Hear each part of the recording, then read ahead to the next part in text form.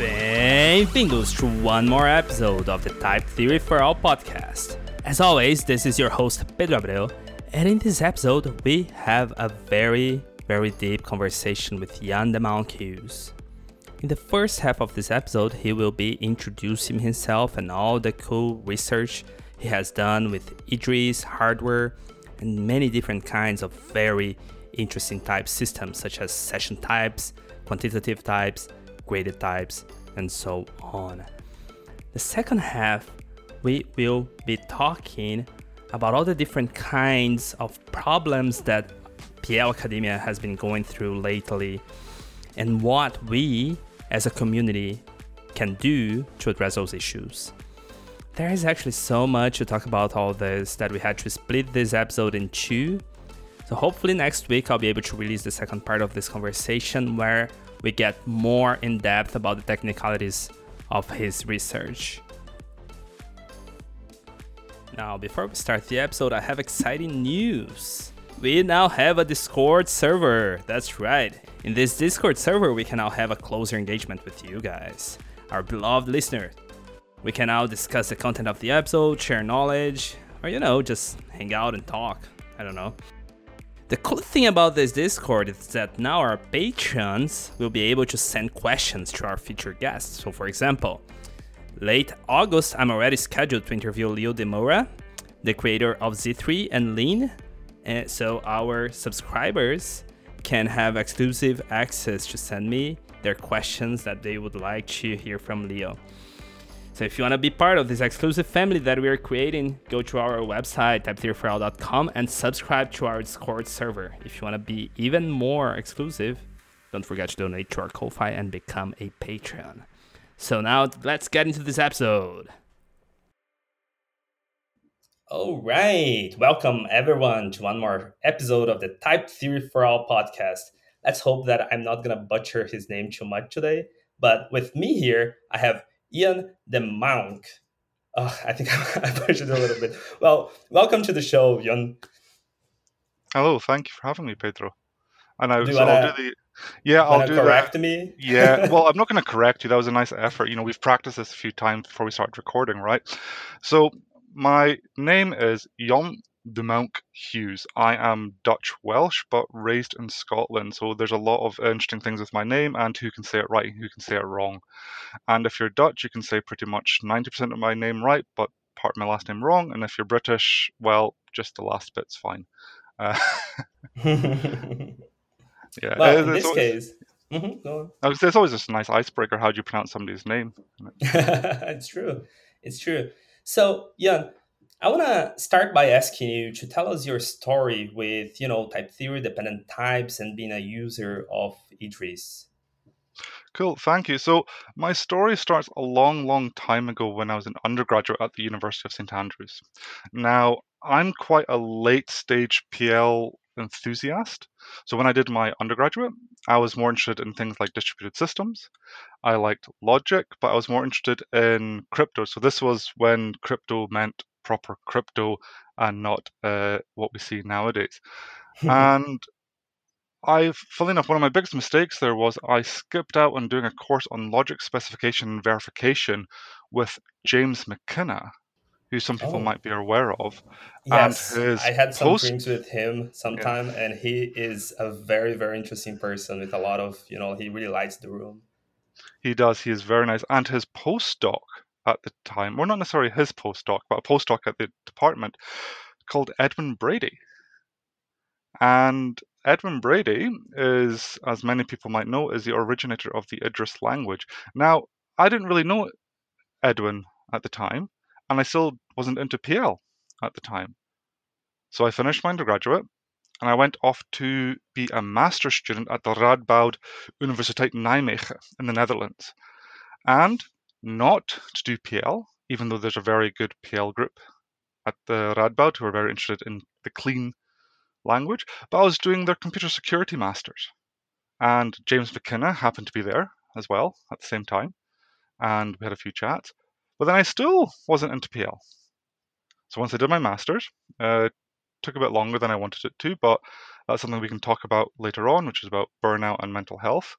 But after that, I went back to St Andrews to do my PhD, originally looking at crypto in the cloud. Mostly I was interested in systems such as predicate-based encryption, where it's a radically different concept. Well, I say it's radically different. It's been around for a long, long time, but it's just what everyone knows about crypto is fundamentally different. I don't really want to talk into much about it now, but I was doing my PhD there looking at software engineering and how we can use these cryptographic systems in the cloud and what that means and how we can do that. But I happened to meet a man in the bar, and that man was Edwin Brady. And he took on a somewhat pastoral technical role in my PhD. And he was not, most people think that he was my principal supervisor, but he wasn't. It was somebody else called Ishbel Duncan who was into security, and she is, well, I say was, she has retired. I think she's still alive. Well, we'll hope so. Uh, she was really great at pastoral care and looking at larger, big picture with the PhD, but Edwin was more of a technical one. And we were talking about languages. I was interested in design patterns, and I still am interested in design patterns on what are the programming idioms we have in our languages and how can we communicate them to other people.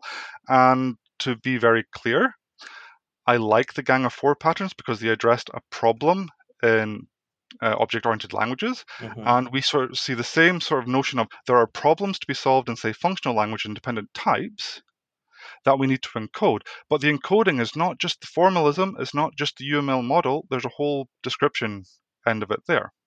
And this segues nice into my PhD because I thought, well, look, I want to reason about design patterns, but more so on their requirements analysis. And that was one thing that I was interested in, I still am interested in. And I was thinking, right, how do you reason about these design patterns? And I looked up things called requirements models and right, I would like to formalize that. I want to create a domain-specific modeling language to capture these requirements. And I didn't know what to do. And so I was chatting to this man in the bar, Edwin, and he suggested, I should chase the dragon. And that is look at doing dependent types because they provide a really, really expressive environment to reason about our programs. And long story short, I started looking at dependent types. I had a very bad TFP idea and presentation in 2014, but that sort of set off my exploration on using dependent types to reason about models and later on verifying systems. And this whole type-driven technique is wonderful, and I really enjoy using it. And from then on, I sort of ramped up. I left my PhD for 6 months, not to do with burnout, but because I was asked by Edwin and another professor at St Andrews to work on a 6-month project investigating how we can use dependent types and behavioral types to reason about systems that are, COT systems, commercial off-the-shelf systems. And the idea being that if you are in a in a very secure system, you don't want to re-implement everything, right? So you might want to buy in software programs that from the outside, right? Because somebody's done all the work. You should be able to, it makes a lot of sense in certain situations to say, look, here's this existing piece of software, let's bring it in and let's run it. But if you're in a trusted execution environment, well, you want to make sure that these systems do what they say they do. And so part of the project I was involved in is like using Idris, using dependent types, and using what is called behavioral typing to not reason about the computation of our programs, but about the behavior of our programs with respect to communicating across the wire. And in this case, it was for inter-process communication. And what we looked at was this thing of being inspired by session types. And now session types are really cute or really neat, whatever, wonderful typing discipline to sort of to reason about the messages that are being sent across the wire. And we sort of took that and we used that to build what we called behavioral firewalls. So you'd run your process in a firewall, in our program, and we'd have an external specification that says, right, these are the allowed behaviors that your program should do.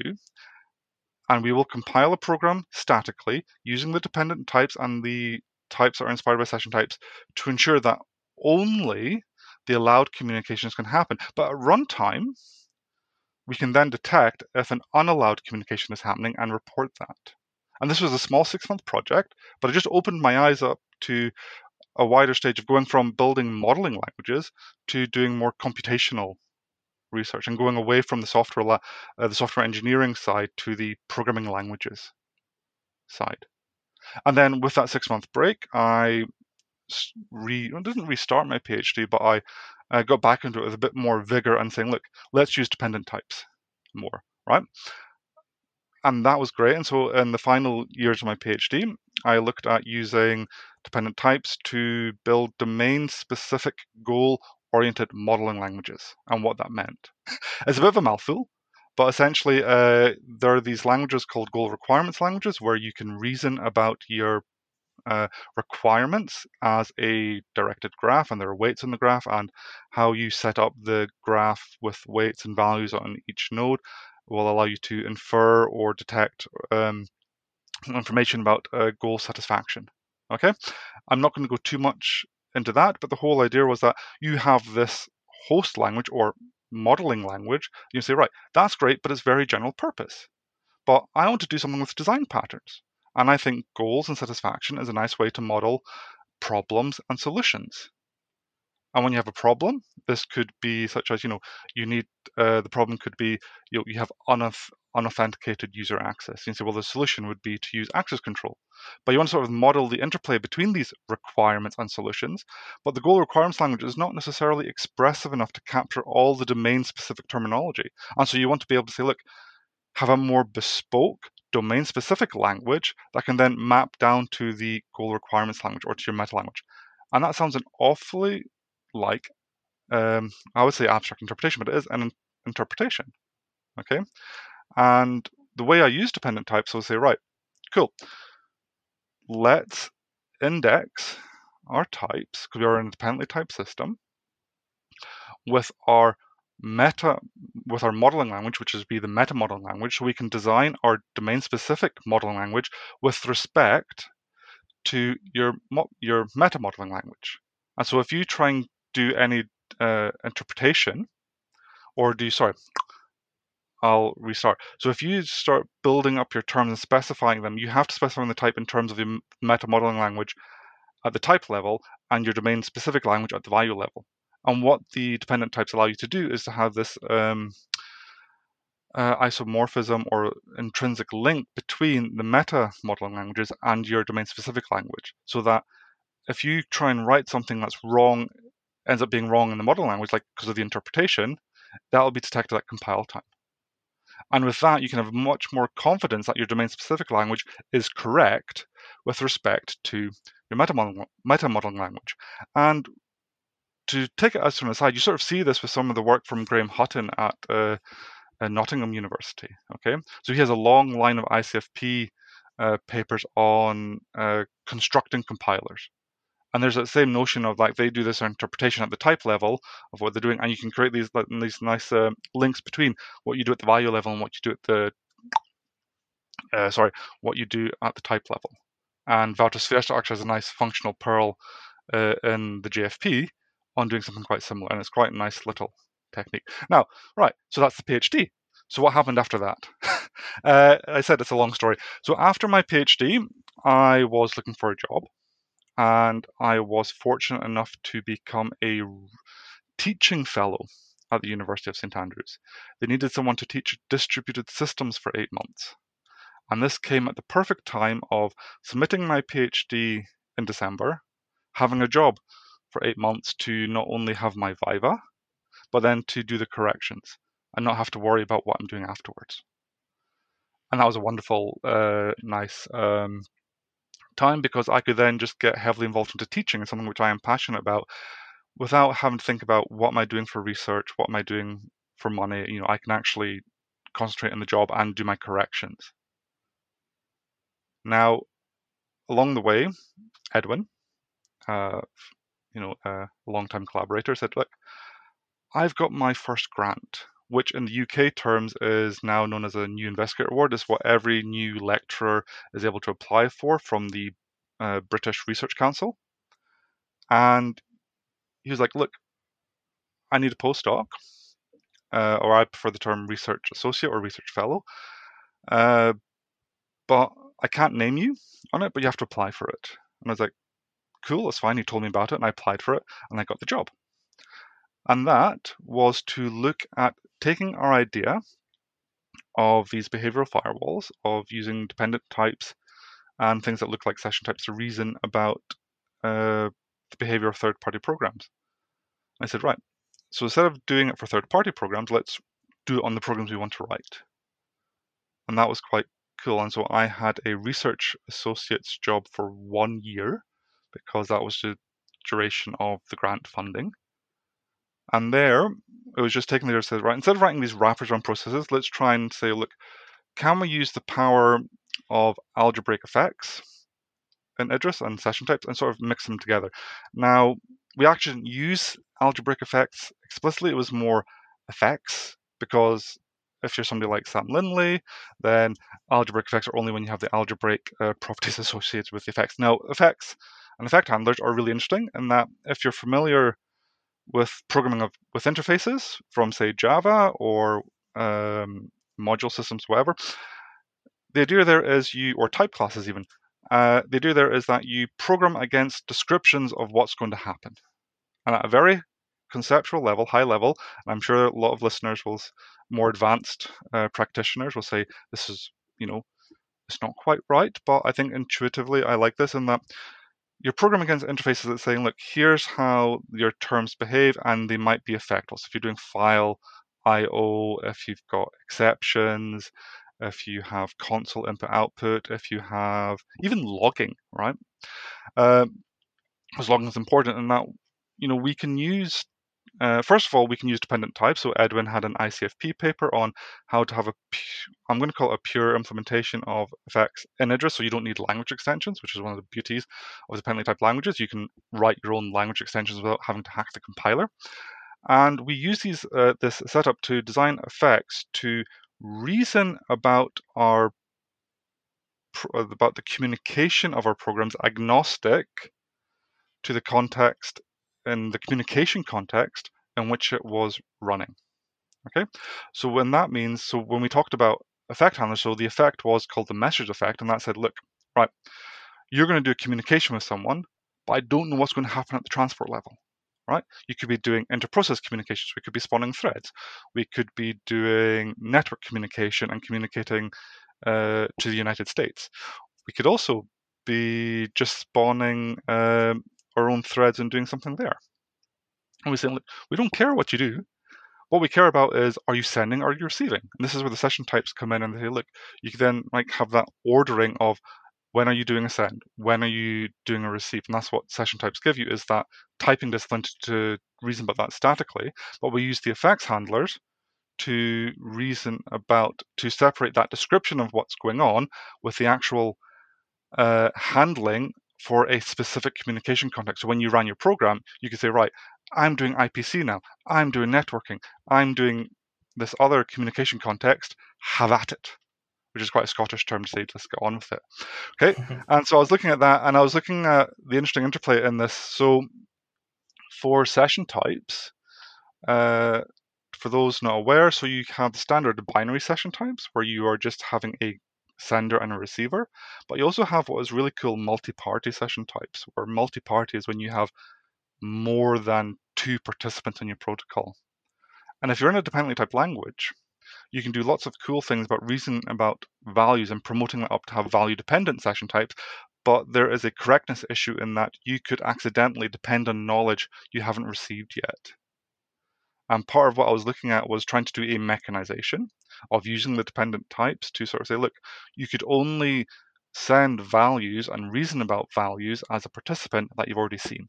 And this links in nicely with some theory work from decades ago from Bernardo Tejino, who's at Nova in Lisbon. I think it was Nova. I know he's in Lisbon. He's Portuguese, and sort of like marrying the theory and the practice a little bit.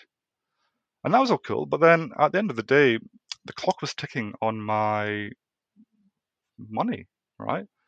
It came clear to me that in September of one year, I wouldn't have a job by the August. And I was starting a family, and it's like, oh, fuck, what am I going to do?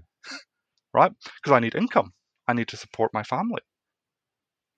And so I took a big, big dive, a big leap of faith, and I saw that there was a research associate position happening in Glasgow, of all places. And if you come from Scotland, then a lot of people gravitate to one of the big cities, so Aberdeen, Dundee, Glasgow, Edinburgh, especially if you come from the part of Scotland I come from, which is the very far north. And I never liked Glasgow. It's quite a busy city. I prefer Edinburgh for reasons.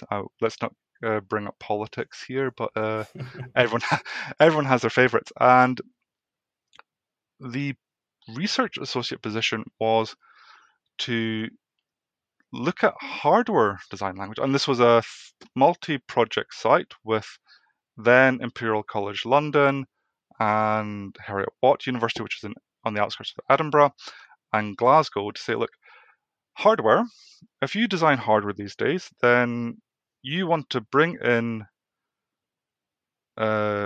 pre-designed bits of hardware called IP cores, which just get the binary blobs.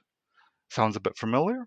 And then you want to integrate it into your current system, and you have to have the assurances from the manufacturers that it does what it says it does. And the standards of how hardware communicates is written down, it's actually standardized, it's written down in PDF, but the interfaces are written in an XML language called IPExact. But there, we have to say, right, you've bought in your binary blob. How do you know it communicates, it does the communication it's supposed to do? Session types.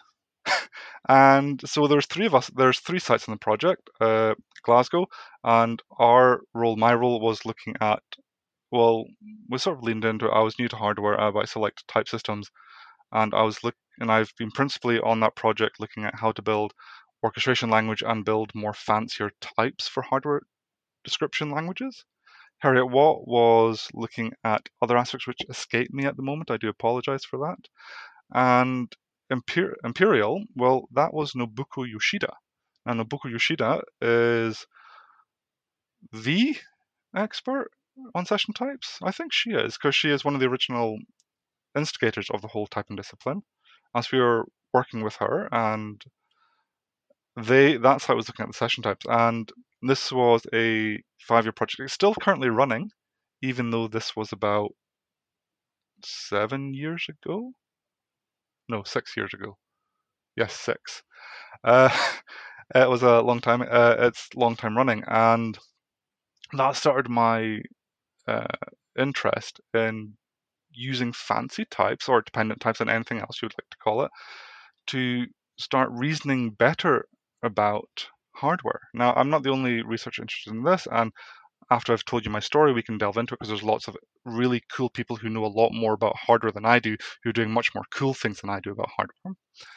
And ostensibly, what I've been doing with hardware is looking at can we build better types that describe hardware interfaces with respect to their XML interface description. And I had an eCoop paper in 2019 about that.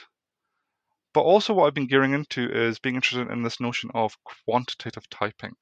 Now, quantitative typing is basically part of this notion of this linear typing, that if you have your type system, so types at the moment, when you think about them, are structural. They just describe you the computation and how things reduce. But what they don't reason about is substructural properties. And we've seen this with session types, and that they reason beyond the structure of your computation, but reasoning about the communication. But there's another facet there, is how many times do you use a variable? Okay. And in linear types, you have to use variables exactly once. Affine type systems, it's at most once, and there's a really cool set of work from University of Kent with Dominic Orchard on the granule system, which is you have graded modalities, which is basically you can use it n times, okay?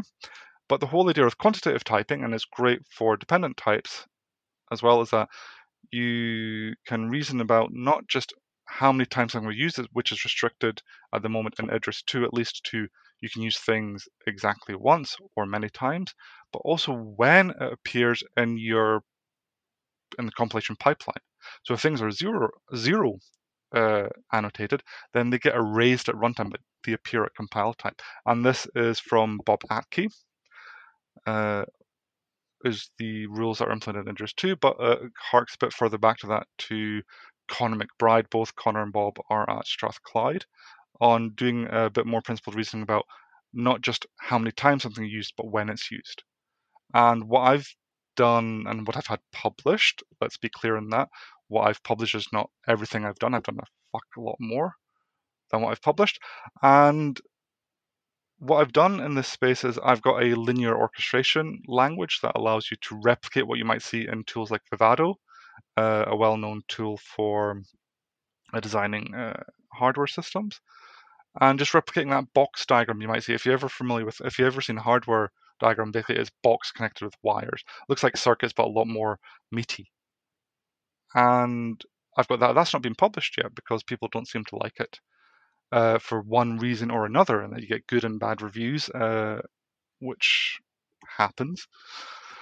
But the other work that I've got, that I'm actually going to Seattle to the European Conference of Programming in Pacific Northwest of all places, is for how we tell me about it, is how we can get how we can use this notion of quantitative typing of essentially the linearity into netlists, which are like basically designing circuits and sort of being very practical about it and saying, look, you're going to write up your netlist, your circuit diagram in System Verilog, and we're going to retrofit that type system with a fancier type system that does tracking, fine-grained tracking of how and when wires are used, so that you can, so you're making the implicit design decisions.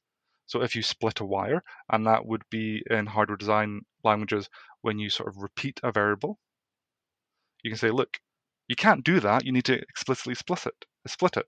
Or if you combine two inputs, you say, you can't do that unless you explicitly do that. And the idea being that if you're doing this check, you can sort of say, look, have you accidentally done fan?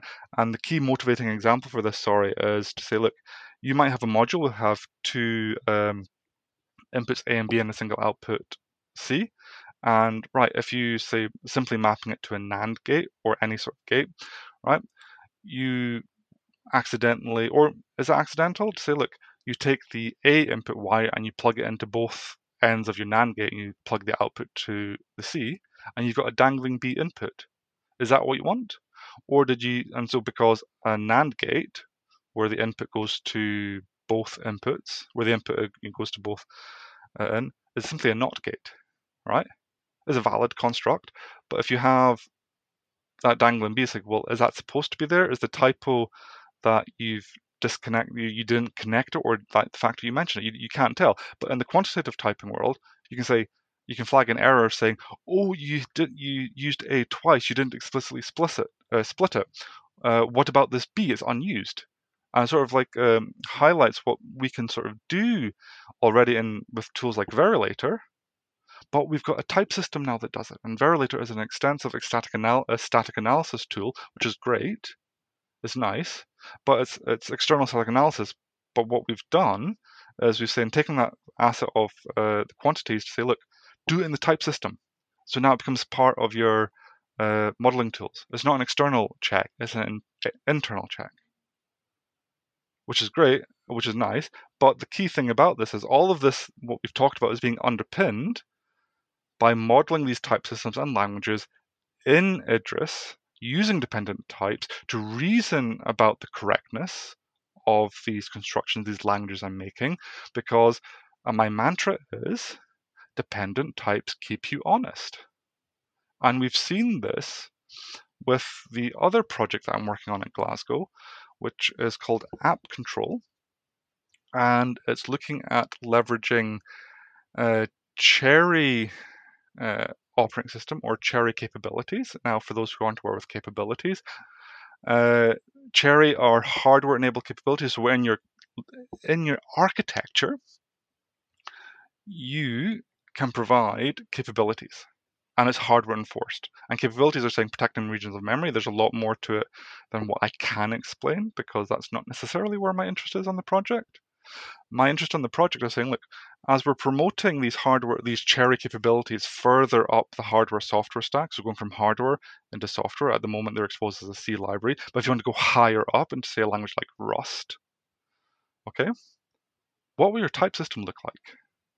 How can you extend Rust to support capabilities, knowing that you don't accidentally introduce some error or some type inconsistency? Because you could always hack on the compiler and do what the fuck you want, right? But how do you know that your hacking, you're playing around, is correct? So if you have a formal model of your language and you start extending that with the new construct you want to look at, then the formal verification will tell you, is that an allowed extension or not?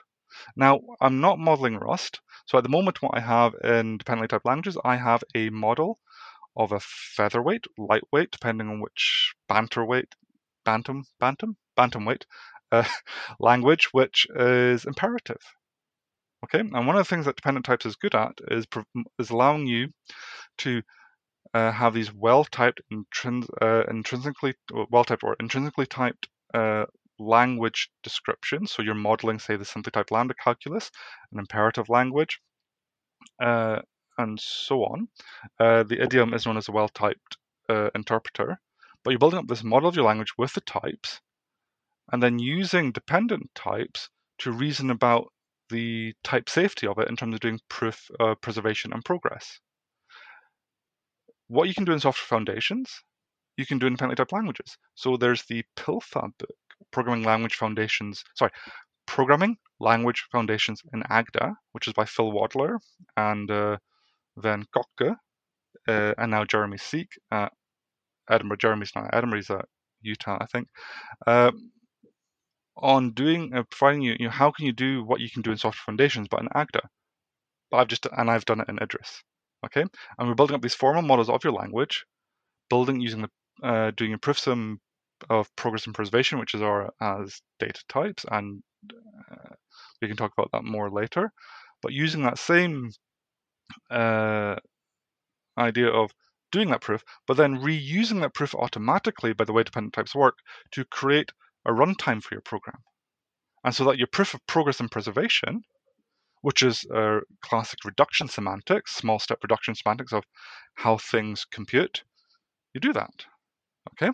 And so what I've done in the app control project at the moment, and this is what I'm currently writing up, so it's in the forefront of my head, is, well, look, we've modeled an imperative language. I've used work from the Delft programming language group. There's a nice guy called Arjen Rovuts, whose PhD thesis is really, really nice to read.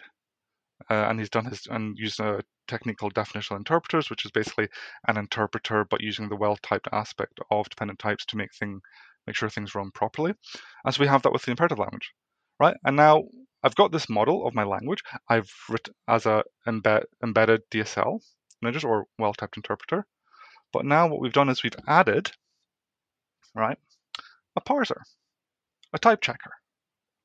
So now that my programming language that I write is not a eDSL in Idris, it is a standalone DSL that looks a bit like Rust, doesn't have the same borrowing checking, or it doesn't have any borrow checking, but it looks like an imperative language, but has got a formally verified compiler and type checker, which is great because now I know my type system is correct for this language, and I can now start extending it. And one of the simplest extensions we've done is multi-party session types. And by doing so, dependent types keep you honest. They can keep track of, you do these extensions. Well, what does that mean? What sort of context do you need? Is it just typing anything else? And dependent types help you do that. So now what we're doing is we've got the language, we've got the multi-party session types. We're now cataloging what changes we made, so that if we want to look at, say, making session types native in a language like Rust, so instead of going for the eDSL approach, the code generation approach of tools that Nabucco, Yoshida and her group do, or other people, we say, look, this is what you need to do to literally extend the compiler. Doesn't mean what they're doing is wrong. Doesn't mean what we're doing is the absolute truth. There's no one way to do these things. But it's telling a story of using dependent types and using the formal verification to work out what would you need to do if you wanted to do it like that. That's currently what I'm working on, but it's not the end of the story, because I've talked about my role as a research associate, and I'm very pleased that in 58 days, I looked in it today before we started, I'm starting the University of Strathclyde as a lecturer in cybersecurity, because a lot of the stuff I do is not necessarily, I do extend the theory for domain-specific languages for hardware, but a lot of the stuff is applied in the area of cybersecurity.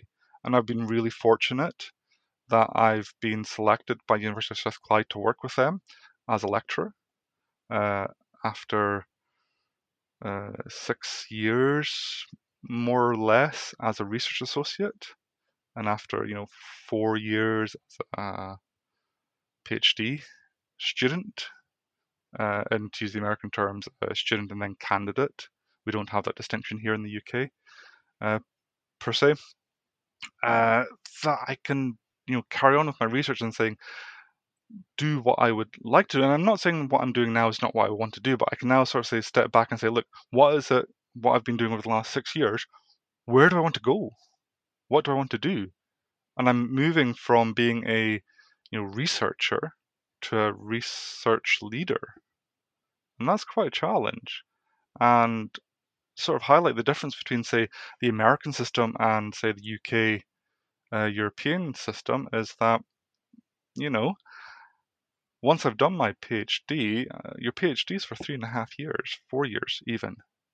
And then you have to look for your research associate jobs, your postdocing. And for some, it might take many, many postdocs to become a lecturer, because lecturer positions, right, we don't have the concept of tenure in the UK, but once you've got a job, unless you really fuck up, it's permanent. But in America, you have to go through this tenure process for 5 years or so on, and you may not even get a permanent job after that. At the time of this recording, there is a very sad case in America. I don't want to highlight too much of, somebody being denied tenure, and it looks like there's a lot of politics behind it of why they were denied Yeah. tenure, and yet they She's were from my very. university. I don't know if you know that. No, I did not Yeah. know that. I was Yeah. trying to be a bit more purposely vague on this, and it's a. Yeah, it's okay. I've been talking to her in private. I hope she would take my invitation for coming here and telling her story, because, as you mentioned, this is big, and in a way shows It's how. shit, right? Let's be frank about that. You work away for five. Yeah. You work away for five Yeah. years for your tenure case, promotion case, and somebody just goes along and says, "No, Nope. Nope. no." No, and what's even more frustrating, yeah, sorry if I'm just dumping some frustration here. Like, what is Well, even that's more what we're here frustrating is for. because is that, like, think about it.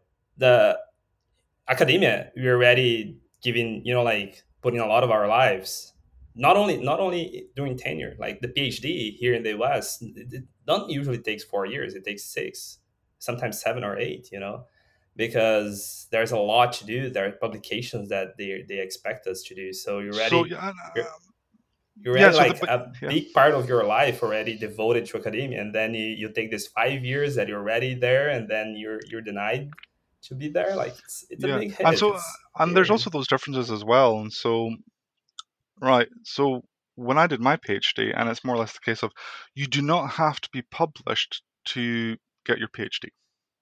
Right, you have to have Right. papers of publishable quality to show that. Sorry, so that you can do research, but they don't necessarily have to be published. It's great if they're published, right?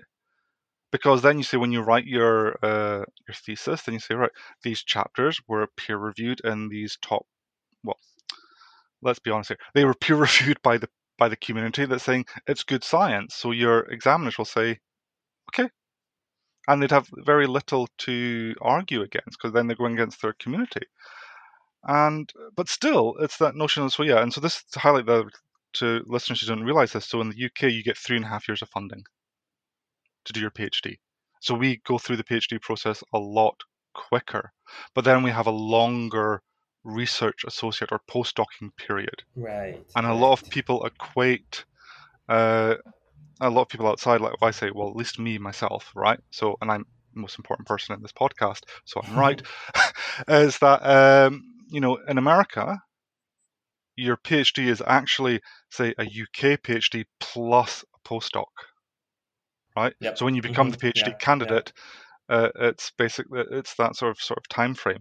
In other places like, say, the Netherlands and on the continent in Europe, then the PhD position is a 5-year process where 1 year worth of your time over 5 years is more or less teaching, right? So you get paid for that, but you get 5 years, and there will be.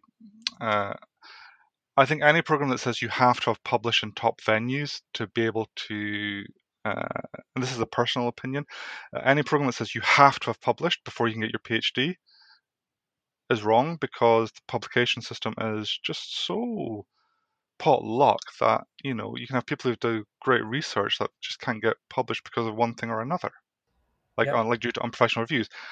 But you should have papers of publishable quality to show that you can do that jump, because every academic knows review process is potluck.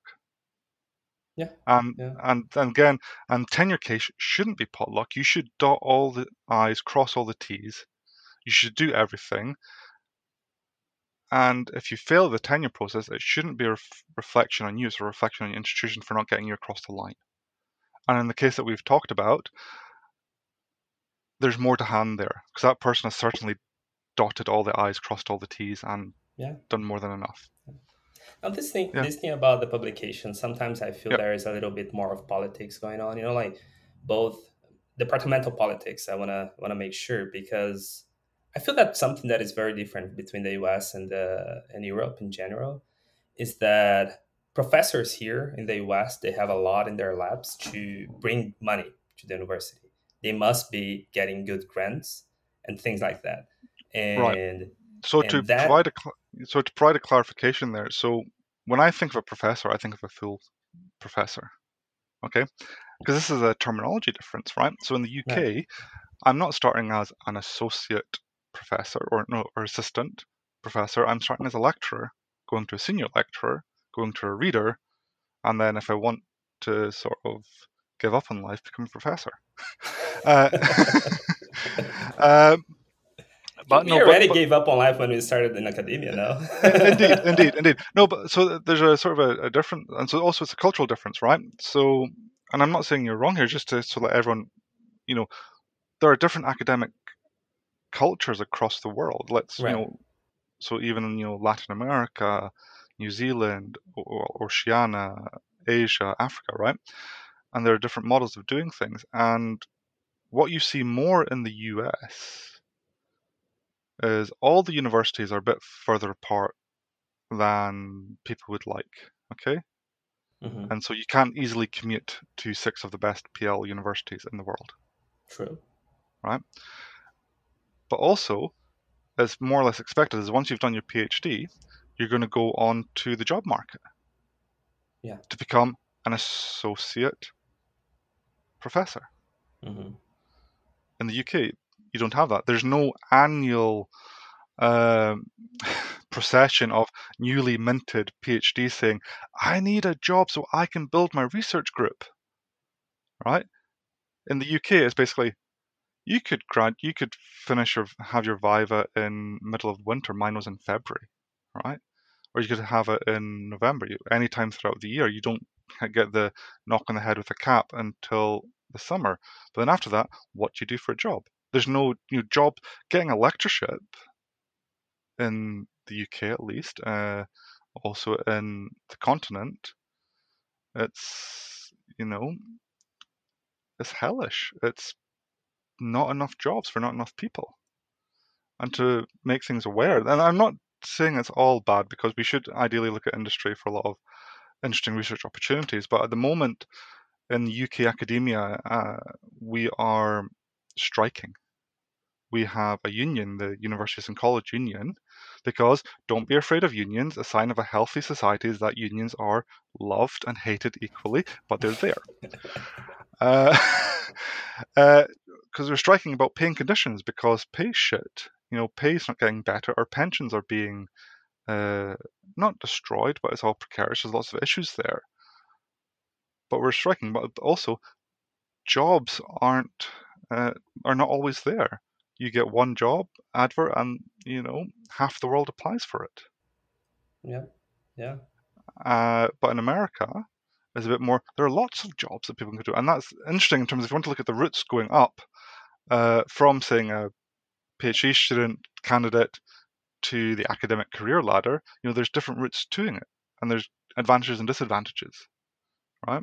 But we're here to talk about PL and type theory, and I think maybe we should uh, move on from that. Not because it's just we could talk about that for the entire podcast, and I think It's true. it's true, and there's some really shit situations happening, but I think let's sort of move on, because we can always come back to talking about the academic thing, because I'm a parent in academia and it's good and bad, right? There's lots of good things and there's lots of things to talk about being in academia, but Yeah. you've got me to talk about PL and type theory, and let's switch focus to that. Yes, for sure, Yeah. for sure. Well, the thing about PL in academia, that I don't know, I feel that these are themes that are starting to get recurrent in this podcast, and the reason for that is that it is very important for all of us that are here, right? These are problems that affect us very directly, and these are problems that, in one way or another, directly or indirectly, we have to work with them, through them, and against them, right? And in particular, like you mentioned about burnout doing your masters, if I'm not mistaken, and Undergraduate undergraduate, that's and even masters right. and Yeah, so PhD. I personally also just came back from a little sabbatical, if you can call it that, because I don't think PhD students do sabbaticals, but I took a pretty much like a year off to, like, take my mind away from all of this and refocus on what are my interests and what I'm getting at. And one thing that I realized, in one way or another, is that there are very big problems in academia. There are big problems in PL academia, and these are things that I believe that my generation of academics will have to face, and these are your generation as well, because you're just starting this. So this is why I feel these are the kind of things that are getting recurrent here, and will keep being recurrent, I hope, because these are things that we definitely have to talk more and to address more. But well, we can come back to. I think there are some very interesting things that we can touch about that later.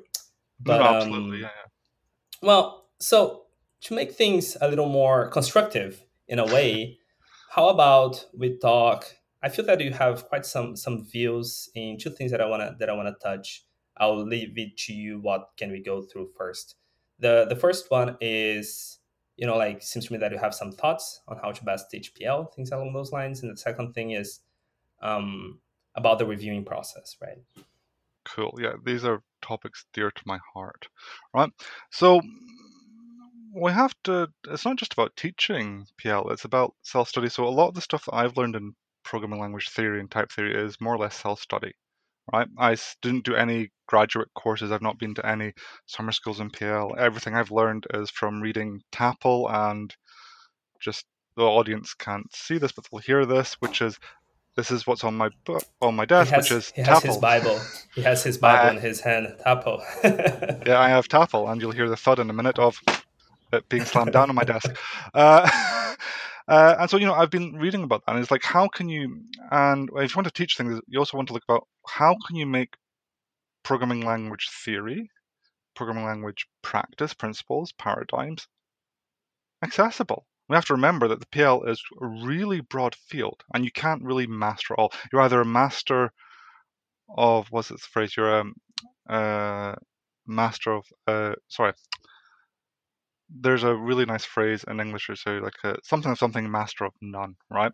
Yeah, And you can't really be an expert in everything. You have to really find your niche and field. And I think along those lines, and a lot of the theory you want to go teach in practice gets lost because some of the presentation can be quite assuming, yeah, and that can be quite confusing. To do a case in point, as you asked me offline, what my thoughts and how best to teach PL, and this links into how do you make it accessible, Mm-hmm. and there was a really, really nice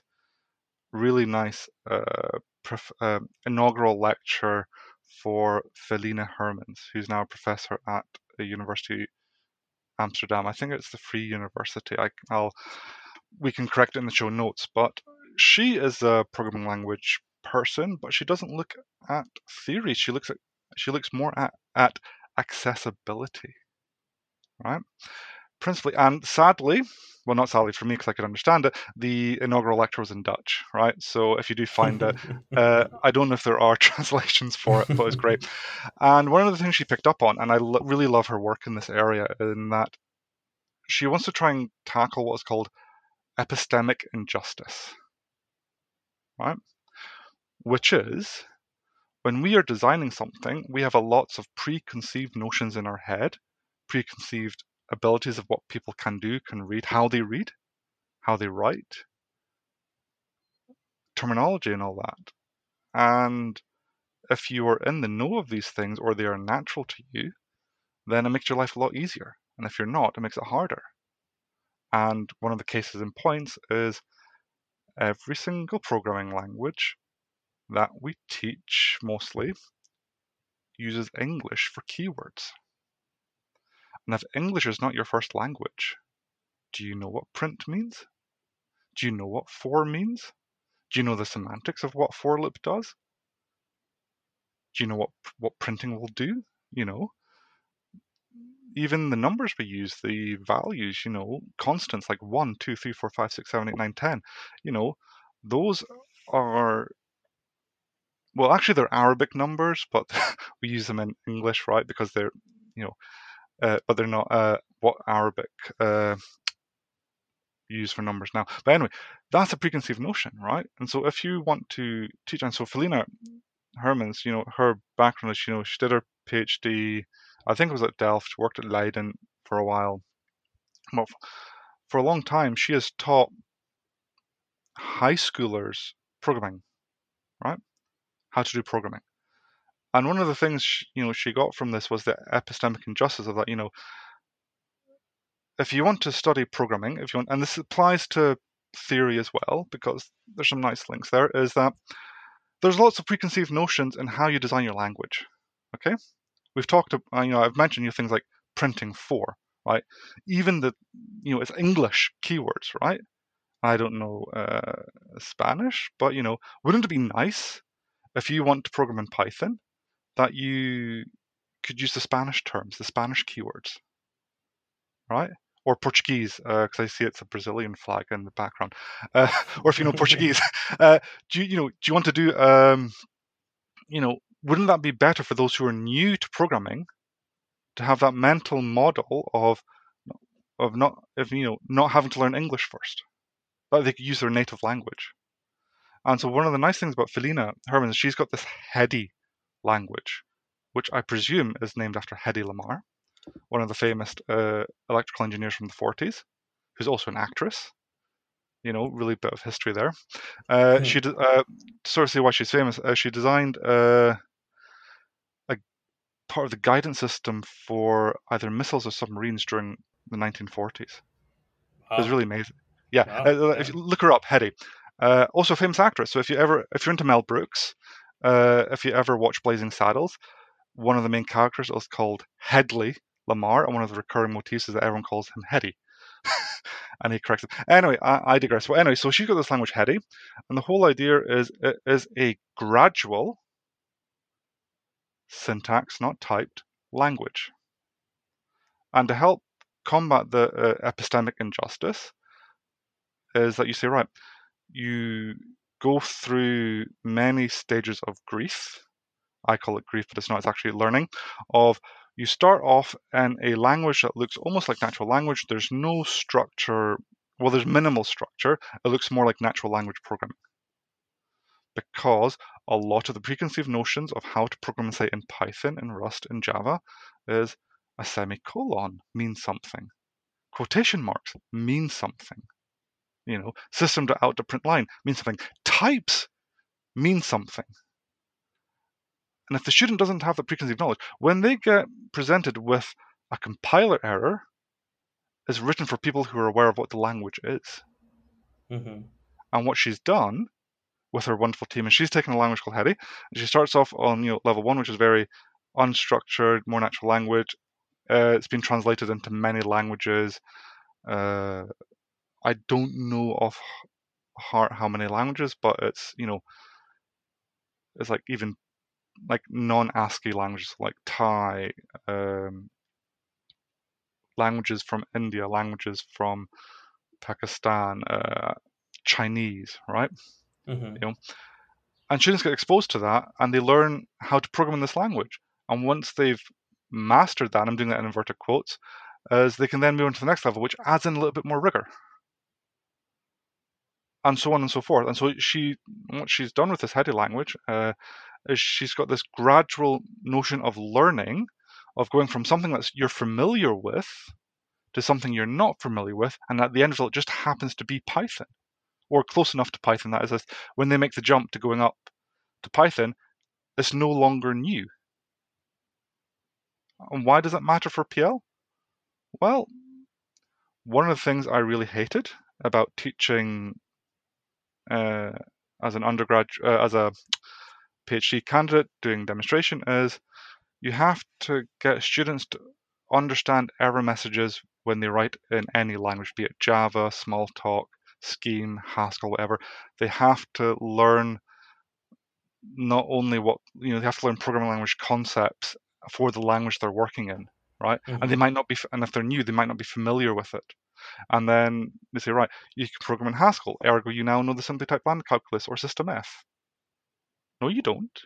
You know Haskell and how it's presented it. You know OCaml. Well, you don't know system F, even though it is system F, or system F omega, let's be precise.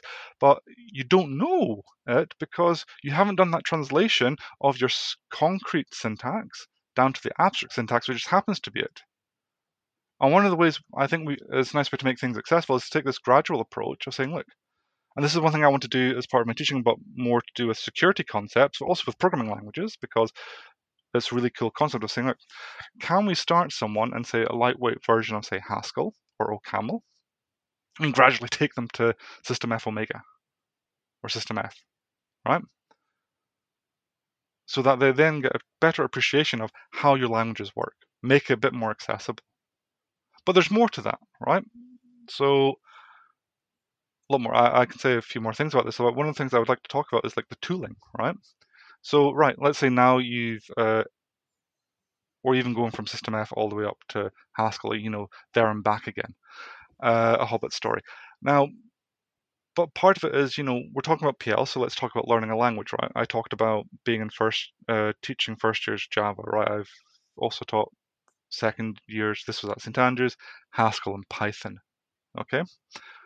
Now, error messages, as we know from talking about Felina Herman's work, can be hairy. You need to know things to understand them.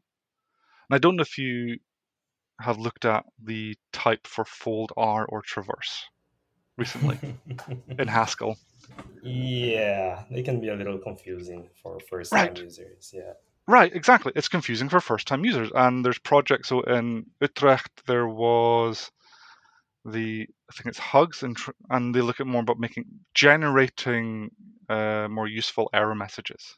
Okay, that's cool. It's interesting work. I've got nothing against this work because a lot of work is all interesting for a reason. The people do it there, and I go, well, look, right.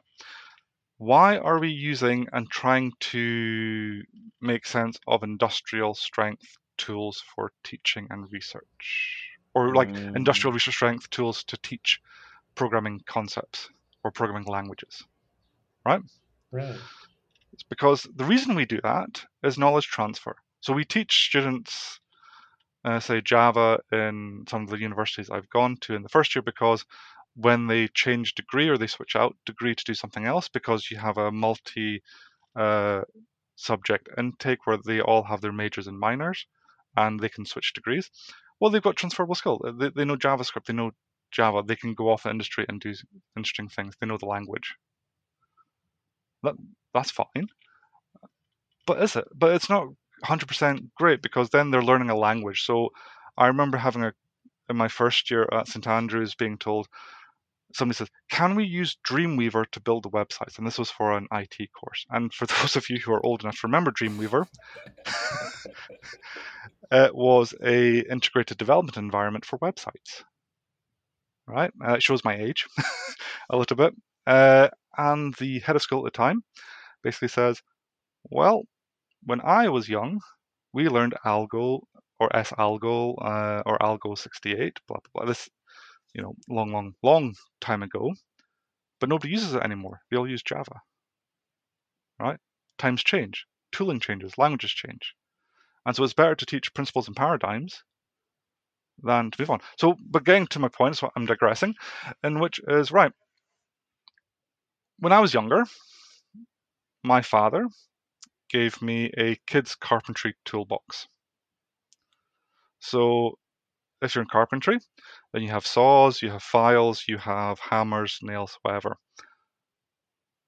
But this wasn't like a plastic toy. This was a proper toolkit, but aimed for something like a kid could use, like a 6, 7-year-old kid. So he didn't give me access to a plane or all the big saws and all that stuff, right? He gave me tooling that was suitable for my age, for my knowledge, to play around with, to be able to use.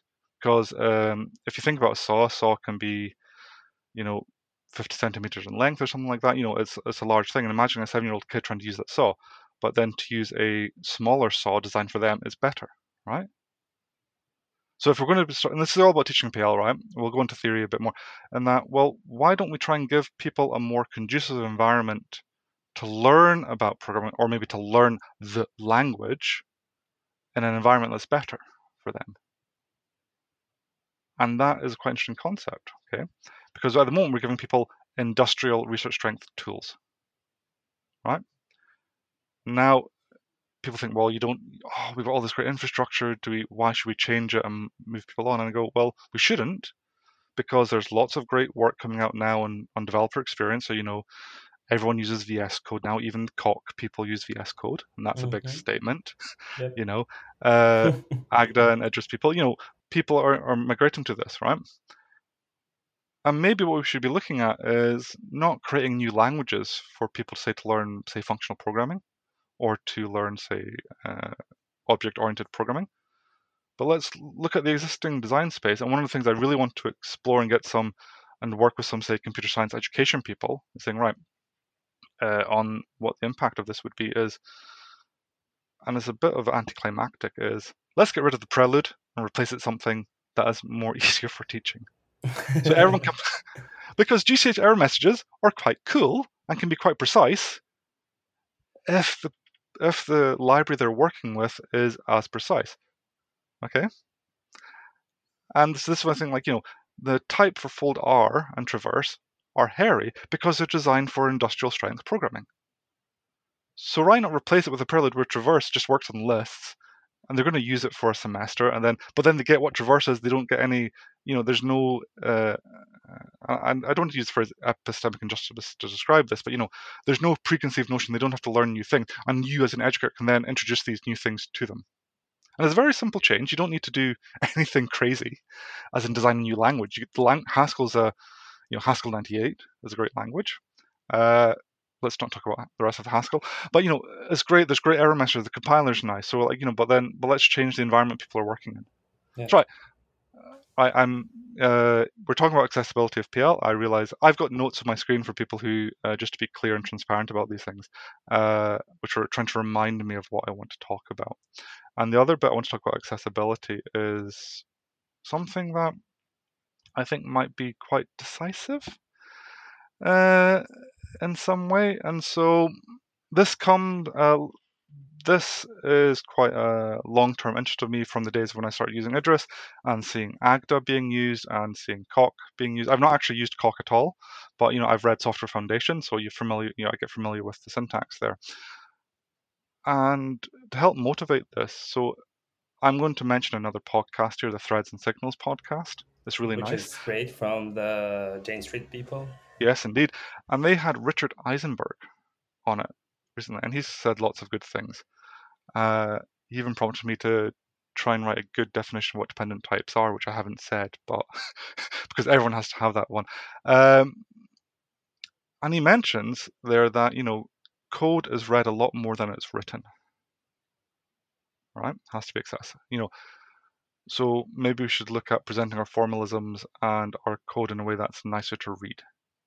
But mathematicians don't do that.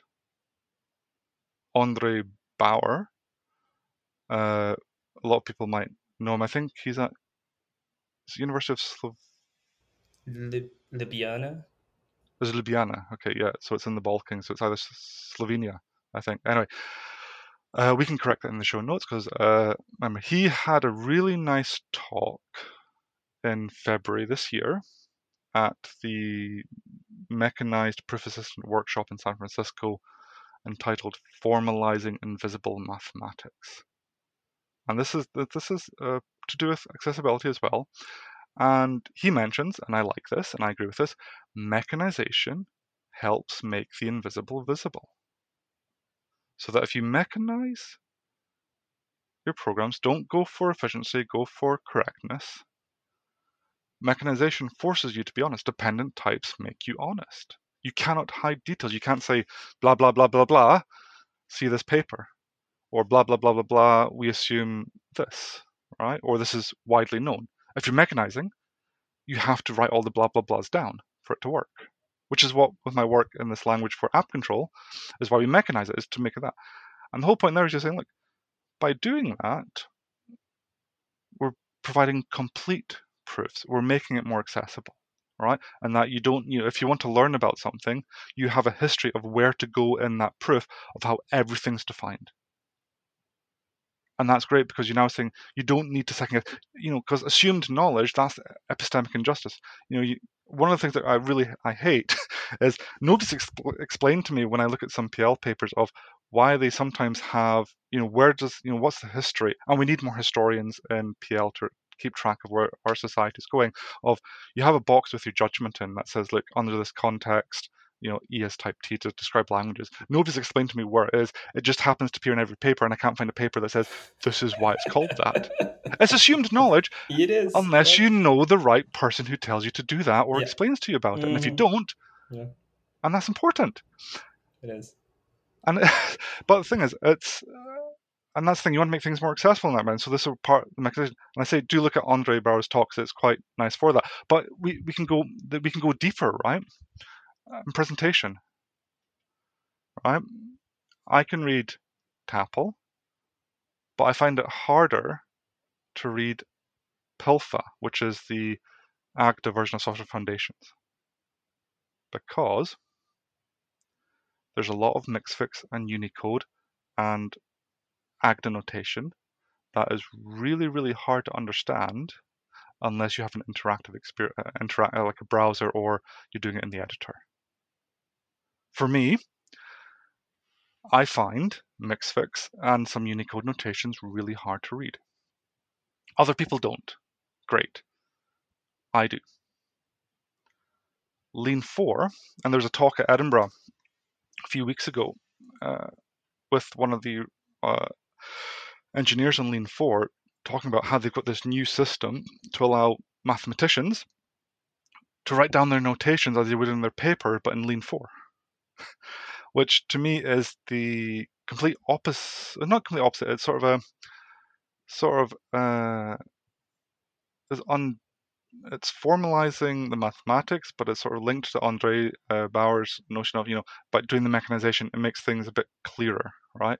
You can sort of have this history and this trace of what the theorems are, what they do. Mm-hmm. But by using the notation and the Unicode, it can make things a bit harder. And another case in point, there's a wonderful paper, or technically wonderful, let's be honest, of the System F for Fun and Profit.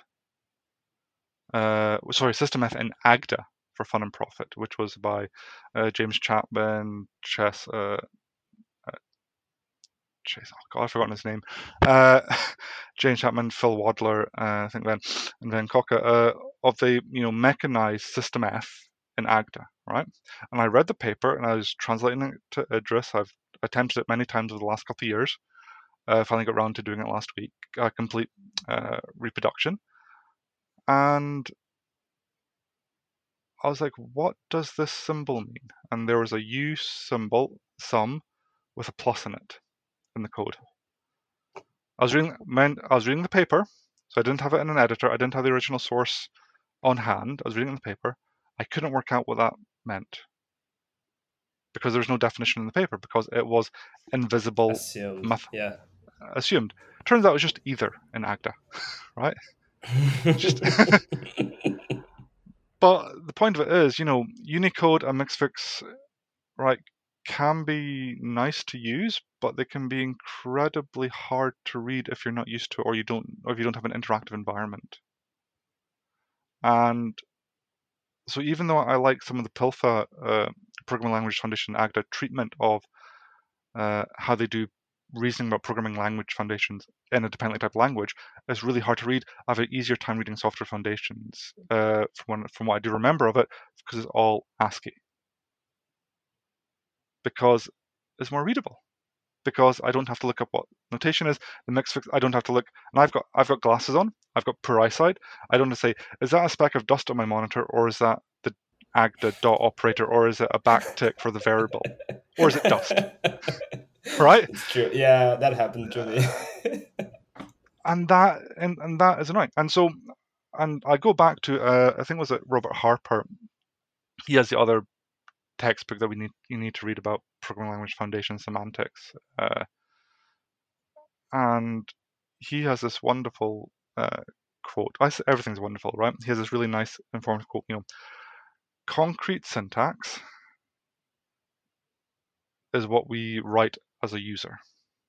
It's ambiguous. You need shunting algorithms. You need parentheses to clarify things. Okay? Concrete syntax, and that's the point of it, is to let people do a lot of things that you don't want them to. Like, it gives you freedom. But when you reason about things, you don't want to have this ambiguity crop up when you're writing your proofs of progress or preservation. So we turn to abstract syntax. It's unambiguous, right? Because everything's clearly designed. Precedence isn't an issue because it's built in. You don't have infix operators. You might want to use prefix operators or S expressions, right? And I want to talk about accessibility is, why are we still presenting mechanizations in inaccessible presentations, right? And that's what I said. Agda is really nice in using dependent types, but I personally find the Mixfix and the Unicode notation too much. The lot of time I spent trying to make things unambiguous shouldn't be there. It should be clear, right? And this is why I like doing things in a Now, bearing in mind, I want to be very clear here that the use of Unicode and Mixfix is a developer choice, not a language choice. If you wanted to do PILFA in ASCII, great, you can do that. But then you have to, and if you want to do ASCII and all prefix, basic S expressions all the way down, you can do that, but you have to make sure everything else is like that. But that's a developer choice, not a language choice. Okay, and in Idris 2, or Idris and Idris 2, then it's not a language.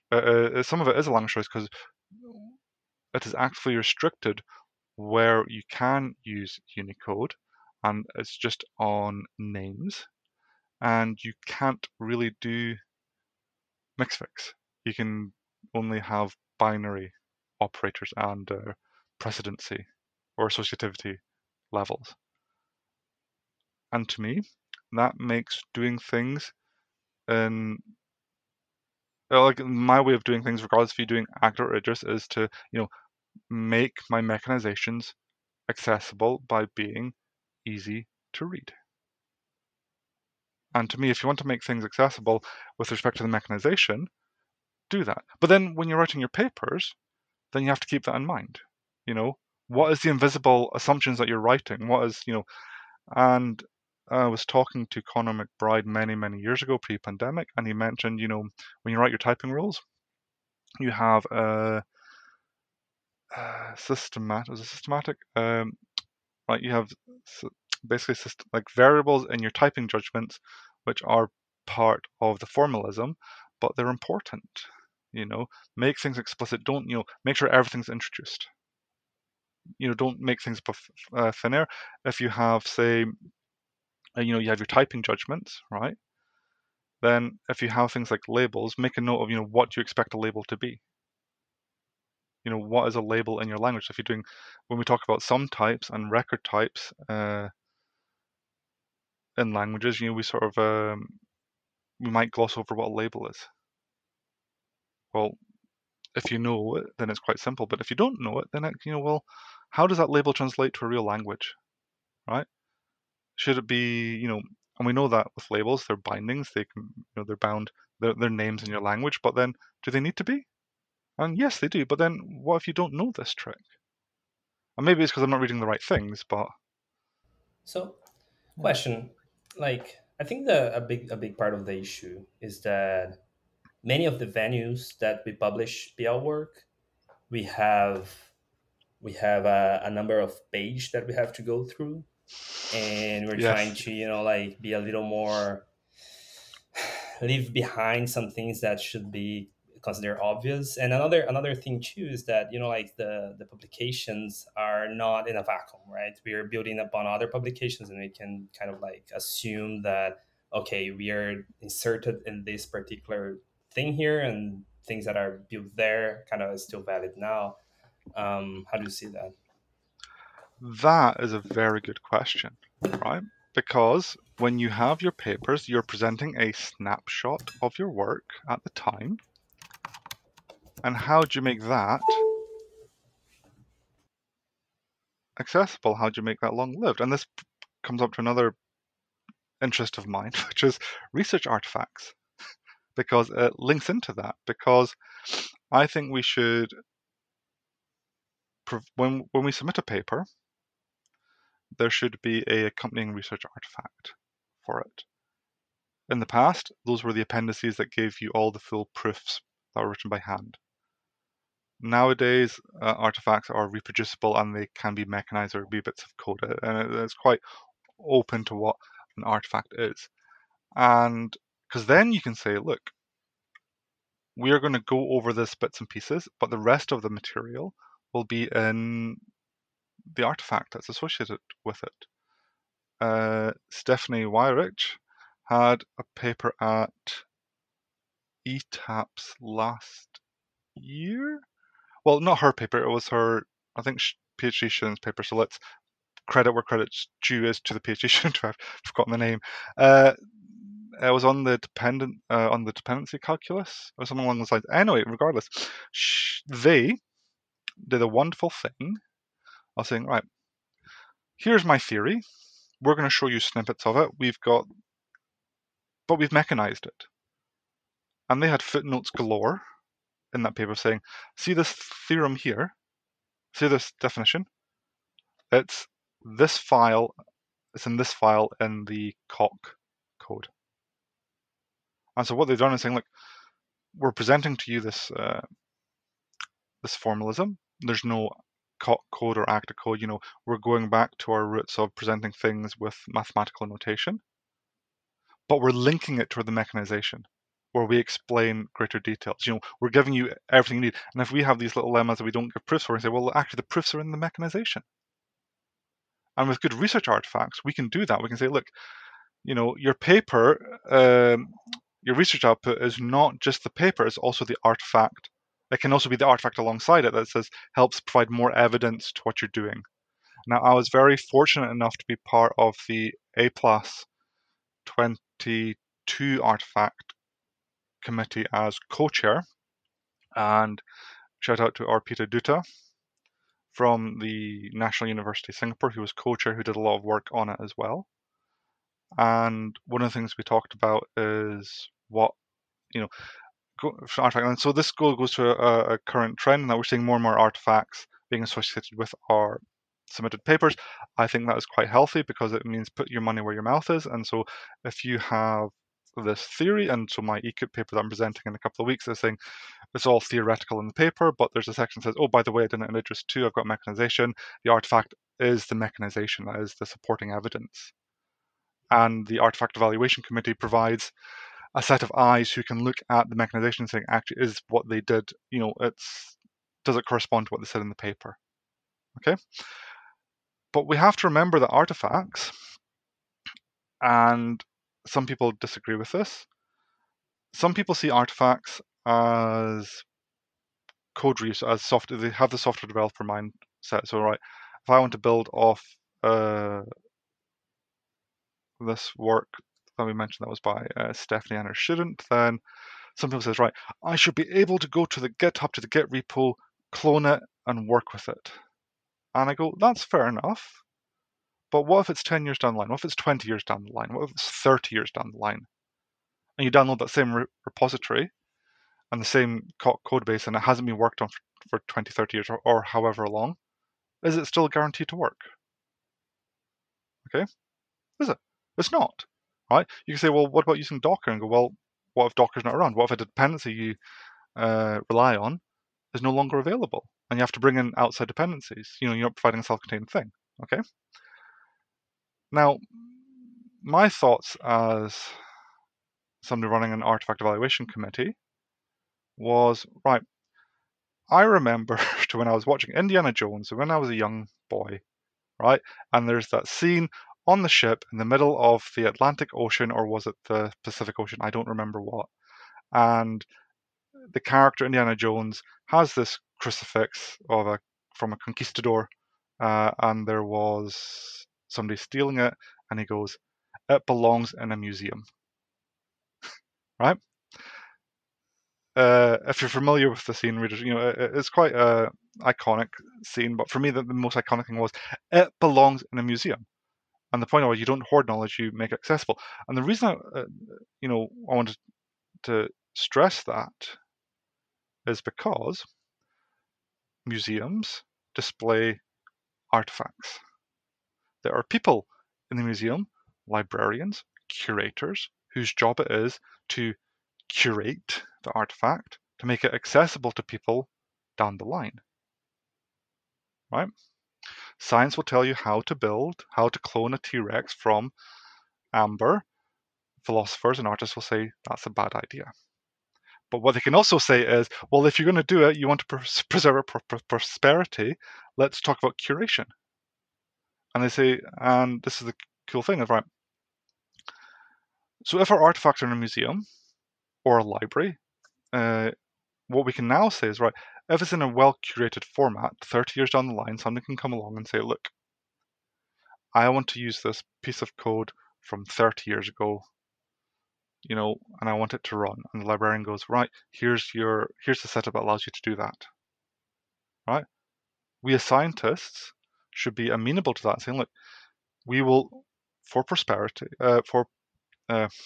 we will preserve our snapshots of our research that we present at conferences in a way that makes it reproducible, not tomorrow, but 30 years down the line for people who are interested in it. But what we should also do is make it accessible for those who are interested in it now. And this is where the tension I see coming in with artifacts is that it's a lot of work to build artifacts, right? It is a lot of work to build it, and also to decide what sort of artifact do you want to build.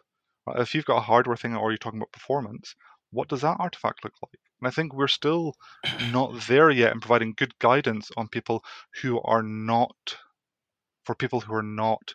doing programming language, theoretical work, mechanization, or bits of software. For those who are, say, doing distributed systems, those doing hardware, right? You can't package that up as a software bundle that makes things easily accessible. You might need hard, and that, by hard, I mean physical machines to say, look, my research works on this specific GPU, it works on this design environment, it works on this specific hardware.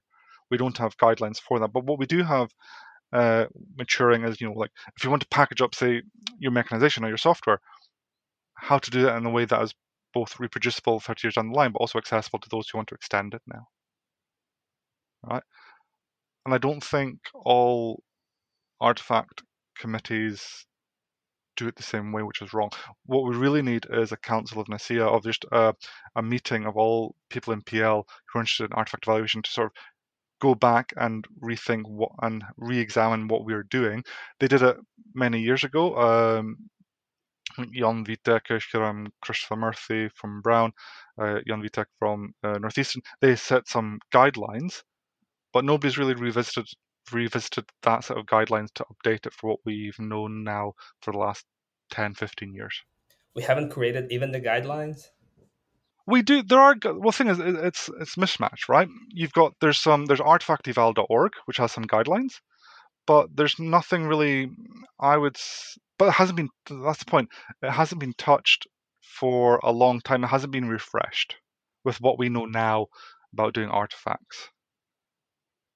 And that is something we need to change. We need to periodically revisit how we do artifacts so that we are on top of trends, we're on top of what everyone else is doing, that especially for communities who are, say, outside SIGPlan, right? And if they want to do artifacts, and I didn't realize this, in that, if you're in SIGPlan, you get access to the badges and the artwork for it. But if you want to do something else, you have to do fundamentally distinct because of copyright, right? Can we do something a bit better and more copyleft on saying making badges that are shared by communities and the guidelines for that? Can we come as a community together to do this single, not single, but just like, let's talk, right? Let's have a design by committee, whatever you want to do, but just every so often revisit how we do artifacts from what we've learned over the last 5 years or 10 years, right? Let's have our 5-year plan. Because if we don't, people won't take artifacts seriously enough, especially if they're cumbersome to use, cumbersome to package, right? And for things like mechanization and the PL work that I do, we've got it down to fine art, right? In my projects, there is a make file, because I still use make, it's wonderful, to build my Idris projects, but we have a target called make artifact, right? And you can go from having, for each per project, because of the tooling we've used and the infrastructure we've developed, that we can go from 0 to artifact in about 10 minutes, right? And that's for the virtual machine provision. There's documentation that needs happening, but a lot of it, I'll be honest, I have templates, because 90% of the time, the instructions for how to build and deploy Idris software or that is the same. Or if you want to build browsable source code, well, we've got tooling to do that. If you want to build your documentation, we have documentation generators for that. If you want to do the tutorial, that's where you can spend effort, right? But there's a whole lot of low-hanging fruit that we can automate to make building artifacts. And I don't just mean building the virtual machines. I mean getting a copy of the source code, putting it into an archive, getting all the dependencies, making things standalone. We can automate all these things to make artifacts a little bit more easier to do, but with high quality. I really like those point of views, and I think they're very, very important. Even more because, in a way, I feel that when we are submitting papers nowadays, often enough we put it, and by we, I usually mean the PhD students are putting a lot of effort into mechanizing whatever is in the paper, right? But Mm, once we are writing down the paper and we are submitting, there's like the reviewers are not that so interested in the artifact that much. Like, even though these things that you're mentioning, that yeah. that it's really nice and very important and like really gives you this heavy insight that things that I'm saying in the paper are actually correct, and here is my code to show it, right? So I definitely understand, and I feel that if we put more a better guideline, and like have a better set of reasons on how to deal with artifacts, we can give them the proper weight they deserve and they should have in our field. No, absolutely, I agree with you. And I don't think we're far from that. I'm quite hopeful in this. This will show off my British heritage. So there's a famous joke by, oh word, not the two Ronnies. Uh, Morecambe and Wise. They're very famous comedians from the 70s, right? And there's a very famous sketch with a famous pianist called Andre Previn, and it's about playing music. And Andre Previn got the comedic timing quite great, but the whole point is Andre Previn was playing this wonderful piano piece, and Morecambe, one of the things, was just doing blah blah blah blah blah blah. And the joke was, Previn said he needs to play all the right notes, and Morecambe went, "Well, it's the right notes but the wrong order." So for people, please do look up. It's one of the classic British comedy. But the whole point there related to the artifact in that I'm not saying it's dire. I'm saying we've got all the right pieces around, but they're not in the right order. They're not. We need to sit down and think about this. How can we be better as a community to make things? We can segue on to looking about how do we form our committees for this? What can we learn about it? And how can that help us wider? Because artifact evaluation committees are a bit ahead of the times compared to the regular research paper committees on how they're formed. Right. Before we Yeah, continue, how about we take a short break and go into that? please. All right, Zoom. All right, we are back to talk about community and reviewing and discussing research. Where do you wanna start with here? We already talked about reproducible research and artifacts. Yep.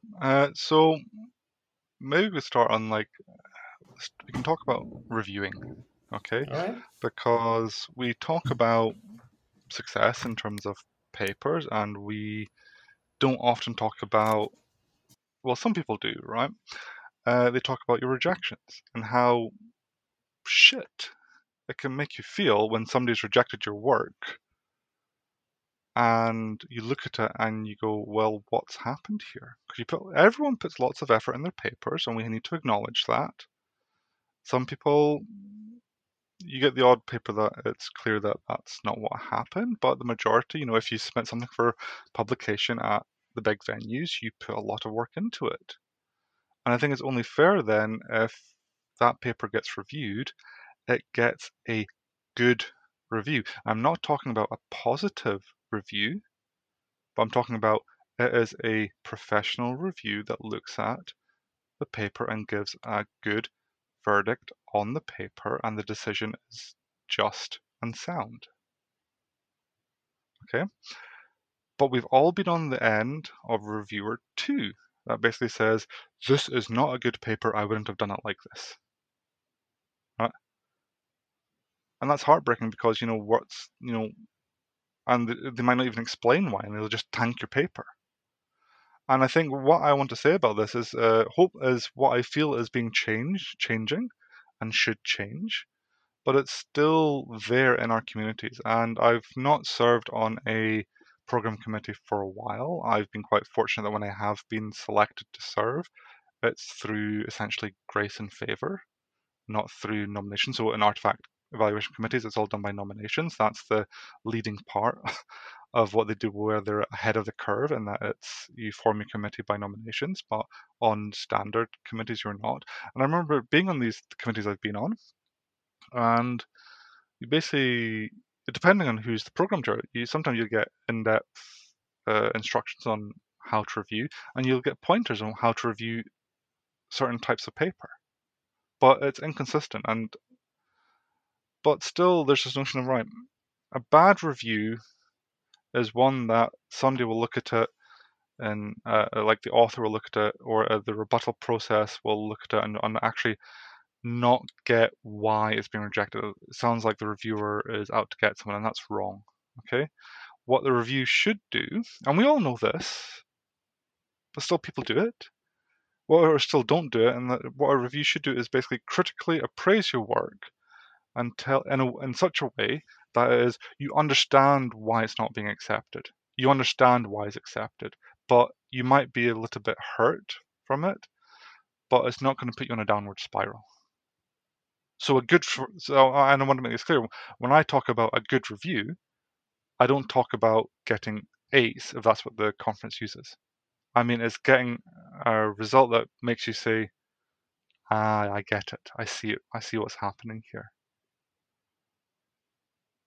But we need to be better at that. I think we need to have more consistency in that, and have a bit more ways of having a bit more meta reviews to sort of keep reviewers on task, to remind them that you need to do a proper review. We need to be maybe a bit more transparent, and I don't know precisely how we can do that nicely and efficiently, because we're getting more and more papers submitted to conferences, and more people and less people are doing reviewing.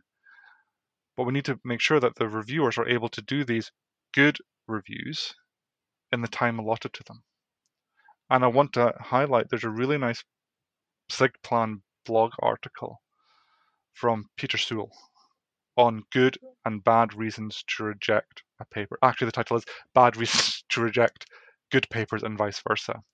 And he enumerates these reasons of what's a bad reason to reject a paper and what's a good reason to reject a paper. And whenever I write a review or I read a review to my paper, I always bring this up to look at it and say, look, can I match what's being said here to one of these reasons? And that helps me feel better of saying, look, this was a bad review because it's a bad reason to reject the paper, right?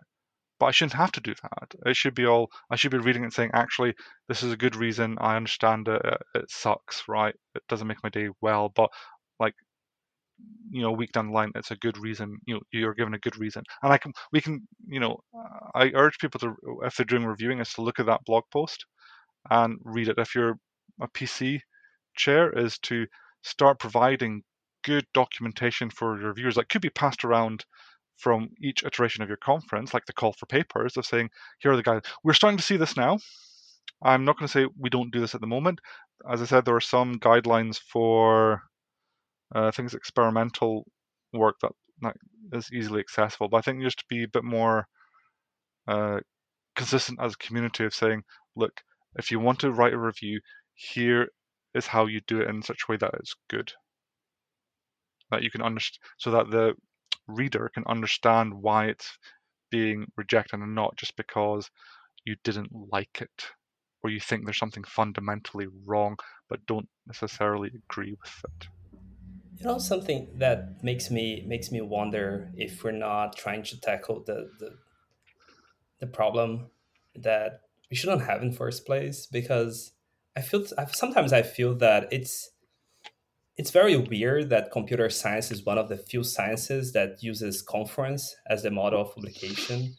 whereas when we have a journal publication, we are working with the reviewer, not against the reviewer, in the sense that we are going, like, it's not going to be he's going to give his review and it's either rejected or approved, but they will give you some guidelines. Hey, these are some things that I would like Uh, to change, and yeah, let's no, work so with that. that Maybe. you're right there, and I think that some of the conference models we're seeing that with the multiple rounds per year, Yeah. and that you will get a second choice. But I think there's a lot more to be learned here. So one concept that's quite interesting, I haven't seen played at large, is that of shepherding. Mm-hmm. Okay, Mm-hmm. so shepherding is when a lead reviewer will then, after the decision's been made, and if it's and unless it's sorry, if the decision's been made and it's a conditional, then the shepherd will work with you to get into a shape that turns it from conditional to accepted. And that's quite interesting in terms of trying to get the paper, but still that can be quite biased on what's the shepherd, what does the shepherd think is a good way to improve the paper. And some people could argue that isn't the job of the reviewing community.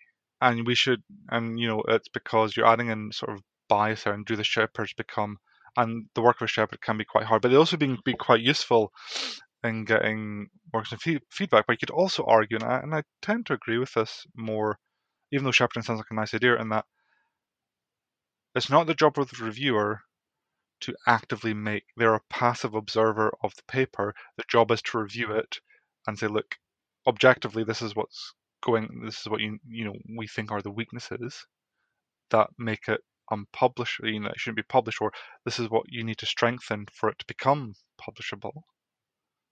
But then you get this memory loss of, right, you write for one conference, they reject it. You write to another conference, they reject it. And to a third one, they reject it. To a fourth one, they reject it. And each time it's And we're different already talking reviewers. about 3 years in this process already. Yeah. Yeah, 3 years in the process, and each review says, will contradict each other. And Yeah. and that's it. And so this is the thing. If you want to improve reviewing, then we need to improve consistency in it. And it's quite a hard thing to solve, and I don't know actively how to solve it, aside from the fact that we need to address it. Yeah. How Yeah. can a PC be internally consistent? Okay, I yeah, and I've got direct experience of that. I'm not going to delve into it too much because it's still quite fresh in my mind. But I submitted 2 papers to a conference, one accepted, one rejected, very similar papers in terms of we used a solution to solve the same-ish solution to solve 2 different problems, which, and we got chastised a little bit because the committee was saying they thought it was the same problem with 2 different solutions. Sorry, I forget the details, but the whole point was that they misunderstood what we were doing. But the whole point is the reviewers, the 2 sets of reviewers for the 2 papers, had 2 completely different viewpoints on the solution, which was more or less, the same idea. One says it was fundamentally wrong, the other said it was fundamentally right. Even though it was tackling 2 different but related problems, they're sufficiently different you could get 2 papers out of it. I'm not salami slicing here. I'm just saying, look, there were basically you're at 2 different ends of abstraction. But the point is, your PC was, to me, my impression was it was internally inconsistent, right? Yeah. So you had the same PC saying, 2 papers that are obviously related, and one saying the solution is wrong, the other one saying for another paper the same-ish solution was right. And by solution, I mean the technique, right? Yeah. It's like saying you use quantitative typing to solve like some functional languages, and you use another one in, say, an orchestration language, right? But they're like, so the different problems, and that's right. And we need to try and provide that, and it's a hard thing, right? Because as conferences grow in terms of submissions, what can we do to do that? And these are open questions. I'm too junior enough to know what's the best way to do it, and there's things I probably haven't thought about. But you can sort of see this as community as a heads up. We need to be better at how we review papers to make sure that things don't go wrong, and that that papers get rejected for good reasons and not for bad reasons. One thing that I've been thinking about is that I feel that one of the problems about reviewing is that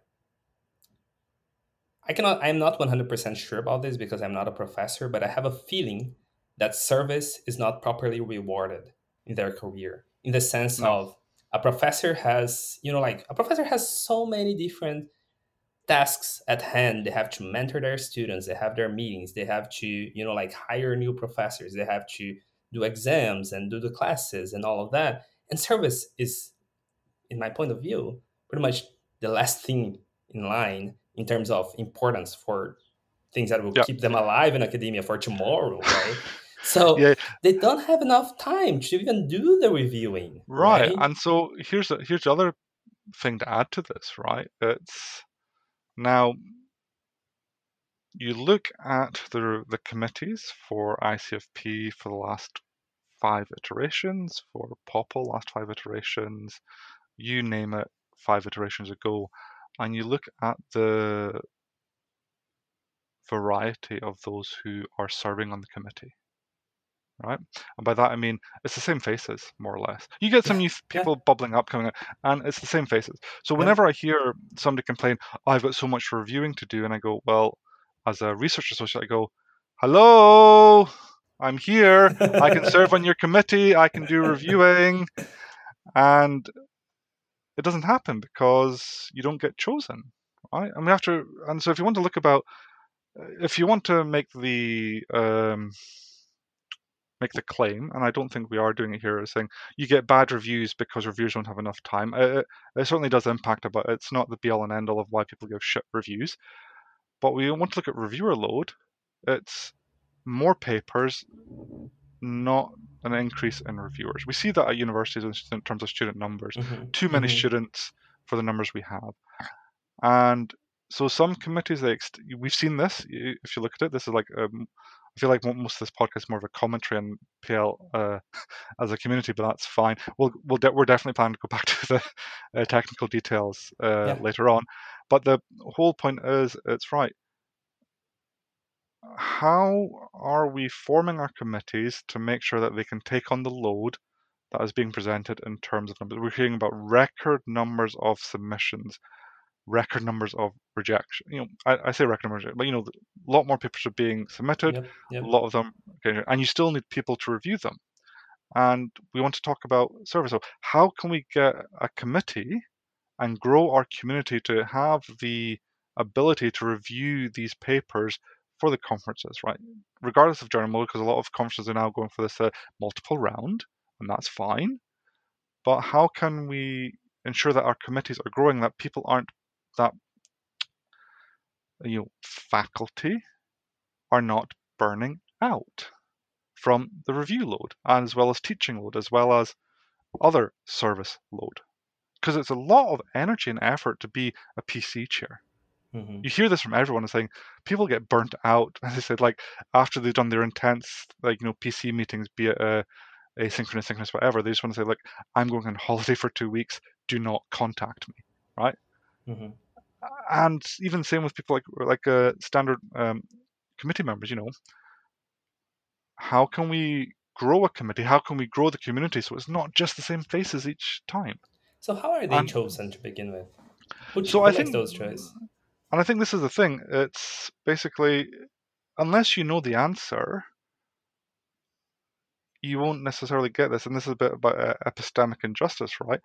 Unless you've known someone who's really active into the service, you might not necessarily get or be able to know where to look out for the information. So my understanding of the current trend, it's a grace and favor approach, which is it is by nomination. So the PC chair gets together and they have certain requirements in terms of who or what sort of person can and cannot serve on a committee. And they then go out and find people to serve. And so that's why I call it grace and favor, in that the PC chair has to find people. They have to it's not advertising, it's basically they will email people, like they might have a good idea of how to get a good balance across the PL community for the conference they're forming a committee for, and not just about topic balance, but say gender balance, maybe ethnic, not necessarily ethnic balance, but a good EDI, equality, diversity balance across the committee, and sometimes it's quite hard to do. Also, industry representation. They have to find people.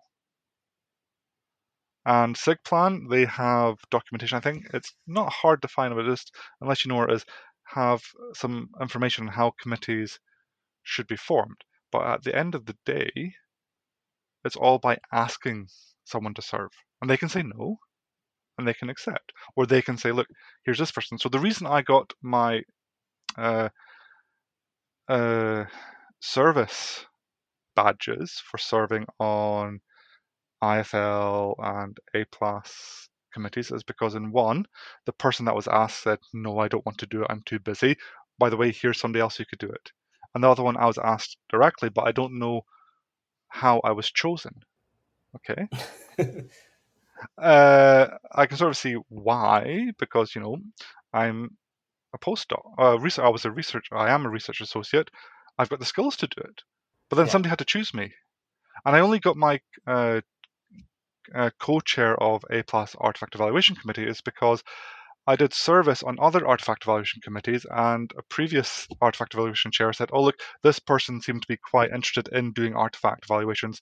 Let's, do the Peter Principle and promote them to the level of incompetence and actually run it for a change. And so that, and that's how you might get known. It's like, sorry, and this is going back to how committees form. Well, yeah, they ask you, but then why should, that might have been fine 15, 20 years ago, whatever. But now the community is so vast, are people being Yeah. missed out? Yeah. And then that's the key question is, if you just ask around, you might get suggestions of, here's this talented PhD student, or sorry, talented research associate or newly minted associate or assistant professor who had about 3 or 4 POPL papers or whatever, whatever, right, choose them, they look good, and that's okay. But then what about the person who is just equally as knowledgeable, might not be as well known as from say is not part of the main PL community Yep. just because of location? Yep. How do they get chosen? And they Yeah. don't, because they get They don't. forgotten about. And I've got a lovely anecdote about. So during COVID, PLDI 2020 was virtually in London last minute, and it was great because it democratized access to bigwig PL people, because it was all on Slack and so on.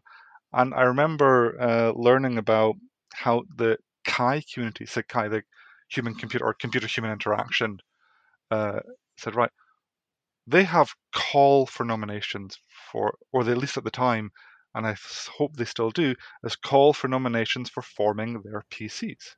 That's really cool. And this was 2020.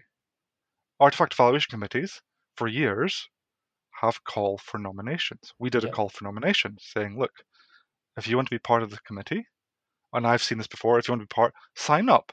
And I think that's Yep. great, because if you spam all the mailing lists, someone will say, oh my God, I can do this. I don't have to be asked. I can apply for it. If I don't get Yep. chosen, that's fine. But I have had the opportunity to apply for it. But we don't see the same about PCs. And so the reason why I mentioned PLDI, because I was in a chat with, you know, Benjamin Pierce, but the whole point is that if you're doing online, it's the Pac-Man situation, but all the time. And the Pac-Man is, if you're standing in the hallway track is best track, always leave a gap in your circle for somebody to come in. And if somebody comes in, stop making a gap. And Yep. on online, that gap is permanently there because anyone can pop in. And I said, look, I've heard about this Chi community. Can we make these changes to make people who are, say, on the edge of the PL community have opportunities for service, right? We're talking about opportunities, not guarantees. And Benjamin Pierce on Slack just said, oh, email Jens Paulsberg. So at the time, Jens Paulsberg was the SIGPlan chair. And I love this anecdote because, some of the time I would feel nervous emailing somebody like Jens, because this is the chair of SIGPlan. I'm just a research associate. Can I make a change? And will I be listened to? And that's your fear. If you're coming from outside, will you be listened to? And so I emailed Jens Paulsberg and I said, here's this wonderful idea. Can we do this? And he gave me some good pushback, making me aware of things I wasn't aware of. So, like committee formation, how they have to get the balance and ratios right for certain things, which is fair enough, right? But I said, right, okay, that's great. I'm quite junior. I was more or No. less a, But a newish parent at we the don't time, and understand all the depth of the problem, and we have big dreams, and we want to change yeah, things, right? Yeah. and so I linked Jens in with members of the SIG guy community who's responsible for PC Church. So like, right, I can't do this, but I want to do the introduction so that, we can try and do community knowledge transfer. Get community who knows what they're doing with us and give feedback to hopefully influence how SIGPlan does it. And I left it alone, and I regret that, not trying to push it, because my regret is, well, could I have had a long-lasting effect on SIGPlan if I pushed it? And that is, democratizing, how committees are formed by making them more open, right? But I didn't, and you can't look back in anger, right? But what was really nice about this tidbit is next year PLDI 21, there's a tweet by right, I'm going to butcher your name. I'm very sorry, not Pedro's name, but Isil Dilig from the University of, is it Texas or is it Austin, Texas? Anyway, she was program chair for PLDI 22, and it's a wonderful thing she did. She opened up the nominations for the committee, so that she had a Google form saying, if you want to be part of the PLDI program committee, apply. Right? You can self-nominate. you have to give some bona fides to make sure you're not just some crank. Well, Mhm. half of our community are cranks, but and I saw this and I was like, oh my god, it's happening. Did my talk with Jens Paulberg have some effect? And I don't think it was. I think it's just, as most things, it's just coincidence. I loved seeing that. Just like Yep. someday had the government say, let's open it up. But I don't think any other conference has done that in the PL community since then. And I want to be corrected. If I'm wrong, please tell me, because opening PCs for nominations so that you can apply to serve is wonderful, because I think that makes it accessible for those who are not known, who will never get asked because you're at some random university in Europe, America, not even those, like everyone knows them, but Latin America, Yeah. Africa, that, Oceania, Indonesia, all those states there, can we, bring these people who actually might know quite a lot of stuff and bring spirit, but also opening up providing new faces, new insights that we can then like train up. We can do these things, and that was great. And in the last couple of days, what we saw on social media is a call by, or the beginnings, what I hopefully is the right call of John, and yeah, I'm going to mispronounce it, Reger, who I in my head know as the cat professor from Utah, who is the PC chair for PLDI 23, is looking to do the same thing. Is saying, like, I want a call of nominations. Unfortunately, you need to have had a PhD awarded by November 23. Apparently, these are SIG plan regulations, which is fair enough. I'm not going to Hmm. question those, but that's cool. So that's twice in, or is it PLDI 20 or PLDI 24? Sorry, because I've already had PLDI 23. So that's twice for a top SIG plan conference of service by self-nomination. Now you can apply to serve, and that's cool, right? So that means now that if I wanted to serve, I don't have to say, look, sit in my chair and say, look, will the cat professor from Utah ask me to serve? Or will somebody he asks say, no, I'm not doing it, choose Young, right? I can go up to him and say, hi, I'm here. Uh, if I look good, select me, and if not, that's fine. But I had a chance. Yeah. Yeah. Yeah. And I think that's the only thing we can do with our community. If we want to grow the number of reviewers, if you want to, and if you were worried about caliber, because somebody might say, well, we go for people who've submitted and have been published, they have the right caliber to be a reviewer. And I go, well, no, that's not true, because yes, they know what to do for the community, but that can also be an inherent knowledge. They know that it has to be this type of paper. They need to say, put a graph in if it's PLDI. And that's, and they know the right people who tell them that. But if you're from outside, then let's train them up. Sometimes I feel that our, like PL academia, maybe academia in general, but PL academia in particular, I feel like I'm quite pessimistic here, but sometimes it feels like it's a crumbling castle that we're just trying to keep up. And the worst part is Yeah, that many of those things we are not trained to do. Many of those things that are our job as a PhD student, and after you graduate, you don't learn. For example, there is no formal training in my university, at least, and my friends' universities, about writing a paper. Like writing a paper in PL. There's no formal training in giving reviews. There is no yeah, formal training in like actually putting effort in the science behind how to build the community and how to build the yeah, community chair and things like that. So everything we do, it seems like it's somehow ad hoc, right? Like we're not actually putting the effort to yeah. think No, and no. to train people into this. And that's a big I part of the problem too, right? Yeah, no, absolutely. You're spot on the money there with that. It's because a lot of it is by osmosis and community Right. self-selection. And I'm not saying that the people who are chosen will be bad. It's just they were in the right place at the right time. Yeah. And my biggest gripe is I know a few people who just know who, they did their PhD at the right institution to know the right person, and the right person wanted to say, I don't want to do this role, I'll hand it off to this other person who is capable. But that means, well, I could have done that role. And I'm not saying that's precisely what happened to me, but I'm just saying, like, but it's more about what I would like to see as a community is saying, can we open up the opportunities for service, the recording of institutional knowledge, and making it a bit more, uh, just making it better so that people learn how to write, learn how to review, be a bit more systemic in that. And things Hmm. like the Programming Language Mentors Workshop is really great at that. But that's still a closed group, right? It's still very short too. Like you're not Short, gonna right? learn how to write a paper in 1-2 hours, right? No, but I think one of the things that I would love to see happen, and I don't know if it will, is to make, and I love the notion, and so there's this call from the SIG Arch community on how to revisit how they do conferences, like Jeff Foster, Yeah, uh, the Milner, was he Milner Award this year I'm holder? not sure. There's some, he had this big accolade for being the young Milner Researcher of the Year, and well done, congratulations for him on that.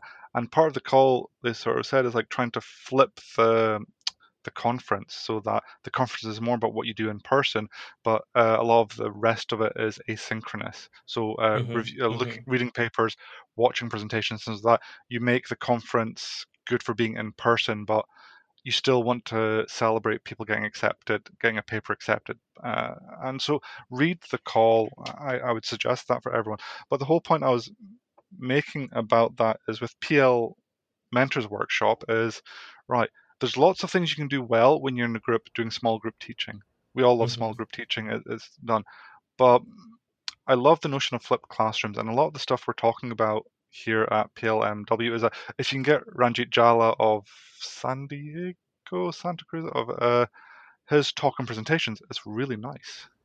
Derek Hmm. Dreyer's talking how to write, it's really nice, Yep. but they have to give it Hmm. year in, year out. And I go, Yep. well, fuck that.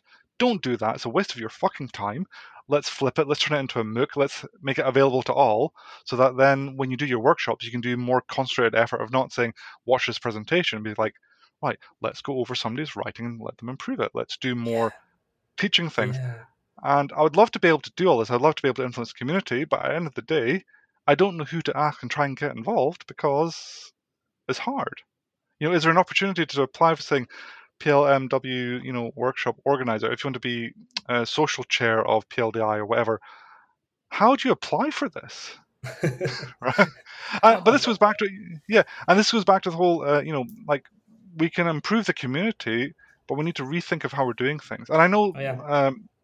and this is the thing. This is my gripe is that I want to, if people like I'm certain because I am not I'm smart, but I'm certainly not the only one who has have these ideas. But why aren't they bubbling up, right? Why aren't we rethinking, being really crazy on thinking like, what if we make PMW like a MOOC or something like that, or whatever, just to sort of flip it so that we can open up how to do things. So like Benjamin Pierce recently released a course on writing that he does locally at Oh yeah. Penn. Ben. Hmm.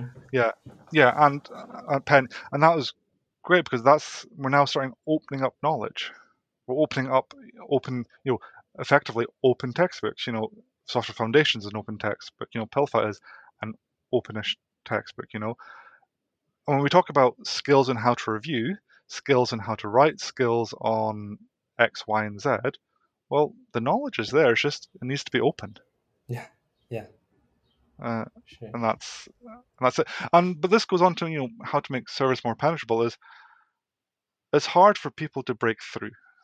I think in the way it is, I would love to have had more service opportunities, but if and it's hard. It really annoys me because I think there's so many good people who will be great at this community, but they just can't push through, and so they have to leave.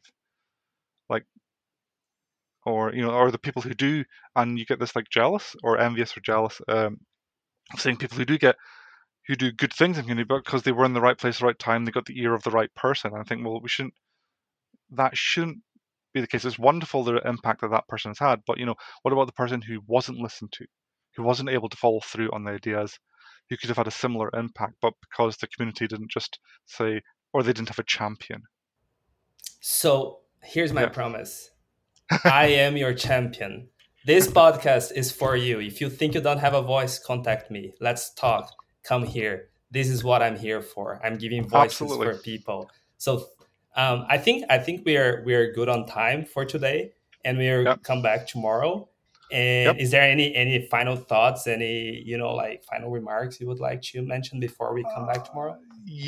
So a lot of the stuff we've been talking about is not necessarily being about PL, it's been about the community, but that I think we need to be more open and vocal about this, because I'm sick and tired of people complaining about Reviewer 2, but as a community not seeing more actions on addressing the Reviewer 2, because the Reviewer 2 is not some abstract figure from another university.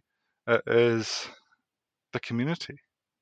The community is its own Reviewer 2, and unless we make the changes, we're going to see it become more of a hierarchy, and I think more of a closed system. I need to be a bit more open about things. And a lot of the stuff I'm saying, and sometimes I can be a lot more vocal than I need to be, and sometimes I can put my foot in it. And I don't like to think that I know all the answers, but what I would like to see is community being a bit more receptive. And it could be that this might become the Peter Principle, and somebody might say, we've got this lovely service opportunity for you because you've been complaining so much about it, and I'll fail. But I don't want it to be this. I want to say, look, can we make, it's the campsite rule or the campfire rule, right? Leave the place better than you left it, right? And hopefully if I'm making these chimes to people and saying, or to community and people are listening, saying, look, and the right person says, let's change it, and say, look, don't involve me because I'm making the loudest noise. Involve me so we can get other people to contribute. It's not about me. Right, I wish my career would have been a bit better. I wish my papers would have been accepted. I wish I had more opportunities. That's understated. But what I want is for the community to be more open and receptive, because we know it can be. That's the thing, we know it can be, and it's there's a little bit of JFK's don't ask what you can do for your country, ask what your country can do for you. Right, that's the JFK speech, right? And I would like to change, and I would like to see the community change. So, like, what can we do as a community, not just to benefit somebody like myself, but to people who are coming through the pipeline who might not necessarily have the same opportunities. I love that. Yeah. Let's be the change we want to see in the world. Yeah, absolutely. All right. Absolutely.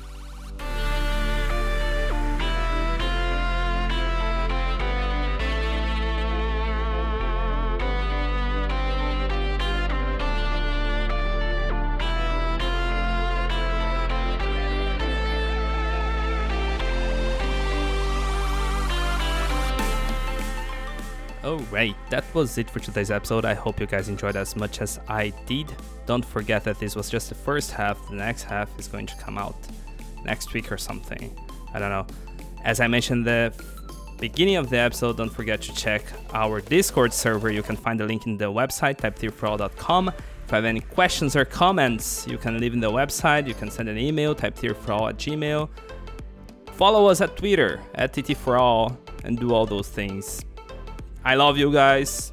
I love you guys as listeners. I hope you guys are still enjoying the show. And I have big plans to keep growing. So let's get into it or get out of it. I don't know. What do I usually say when I finish? I forgot. That's it.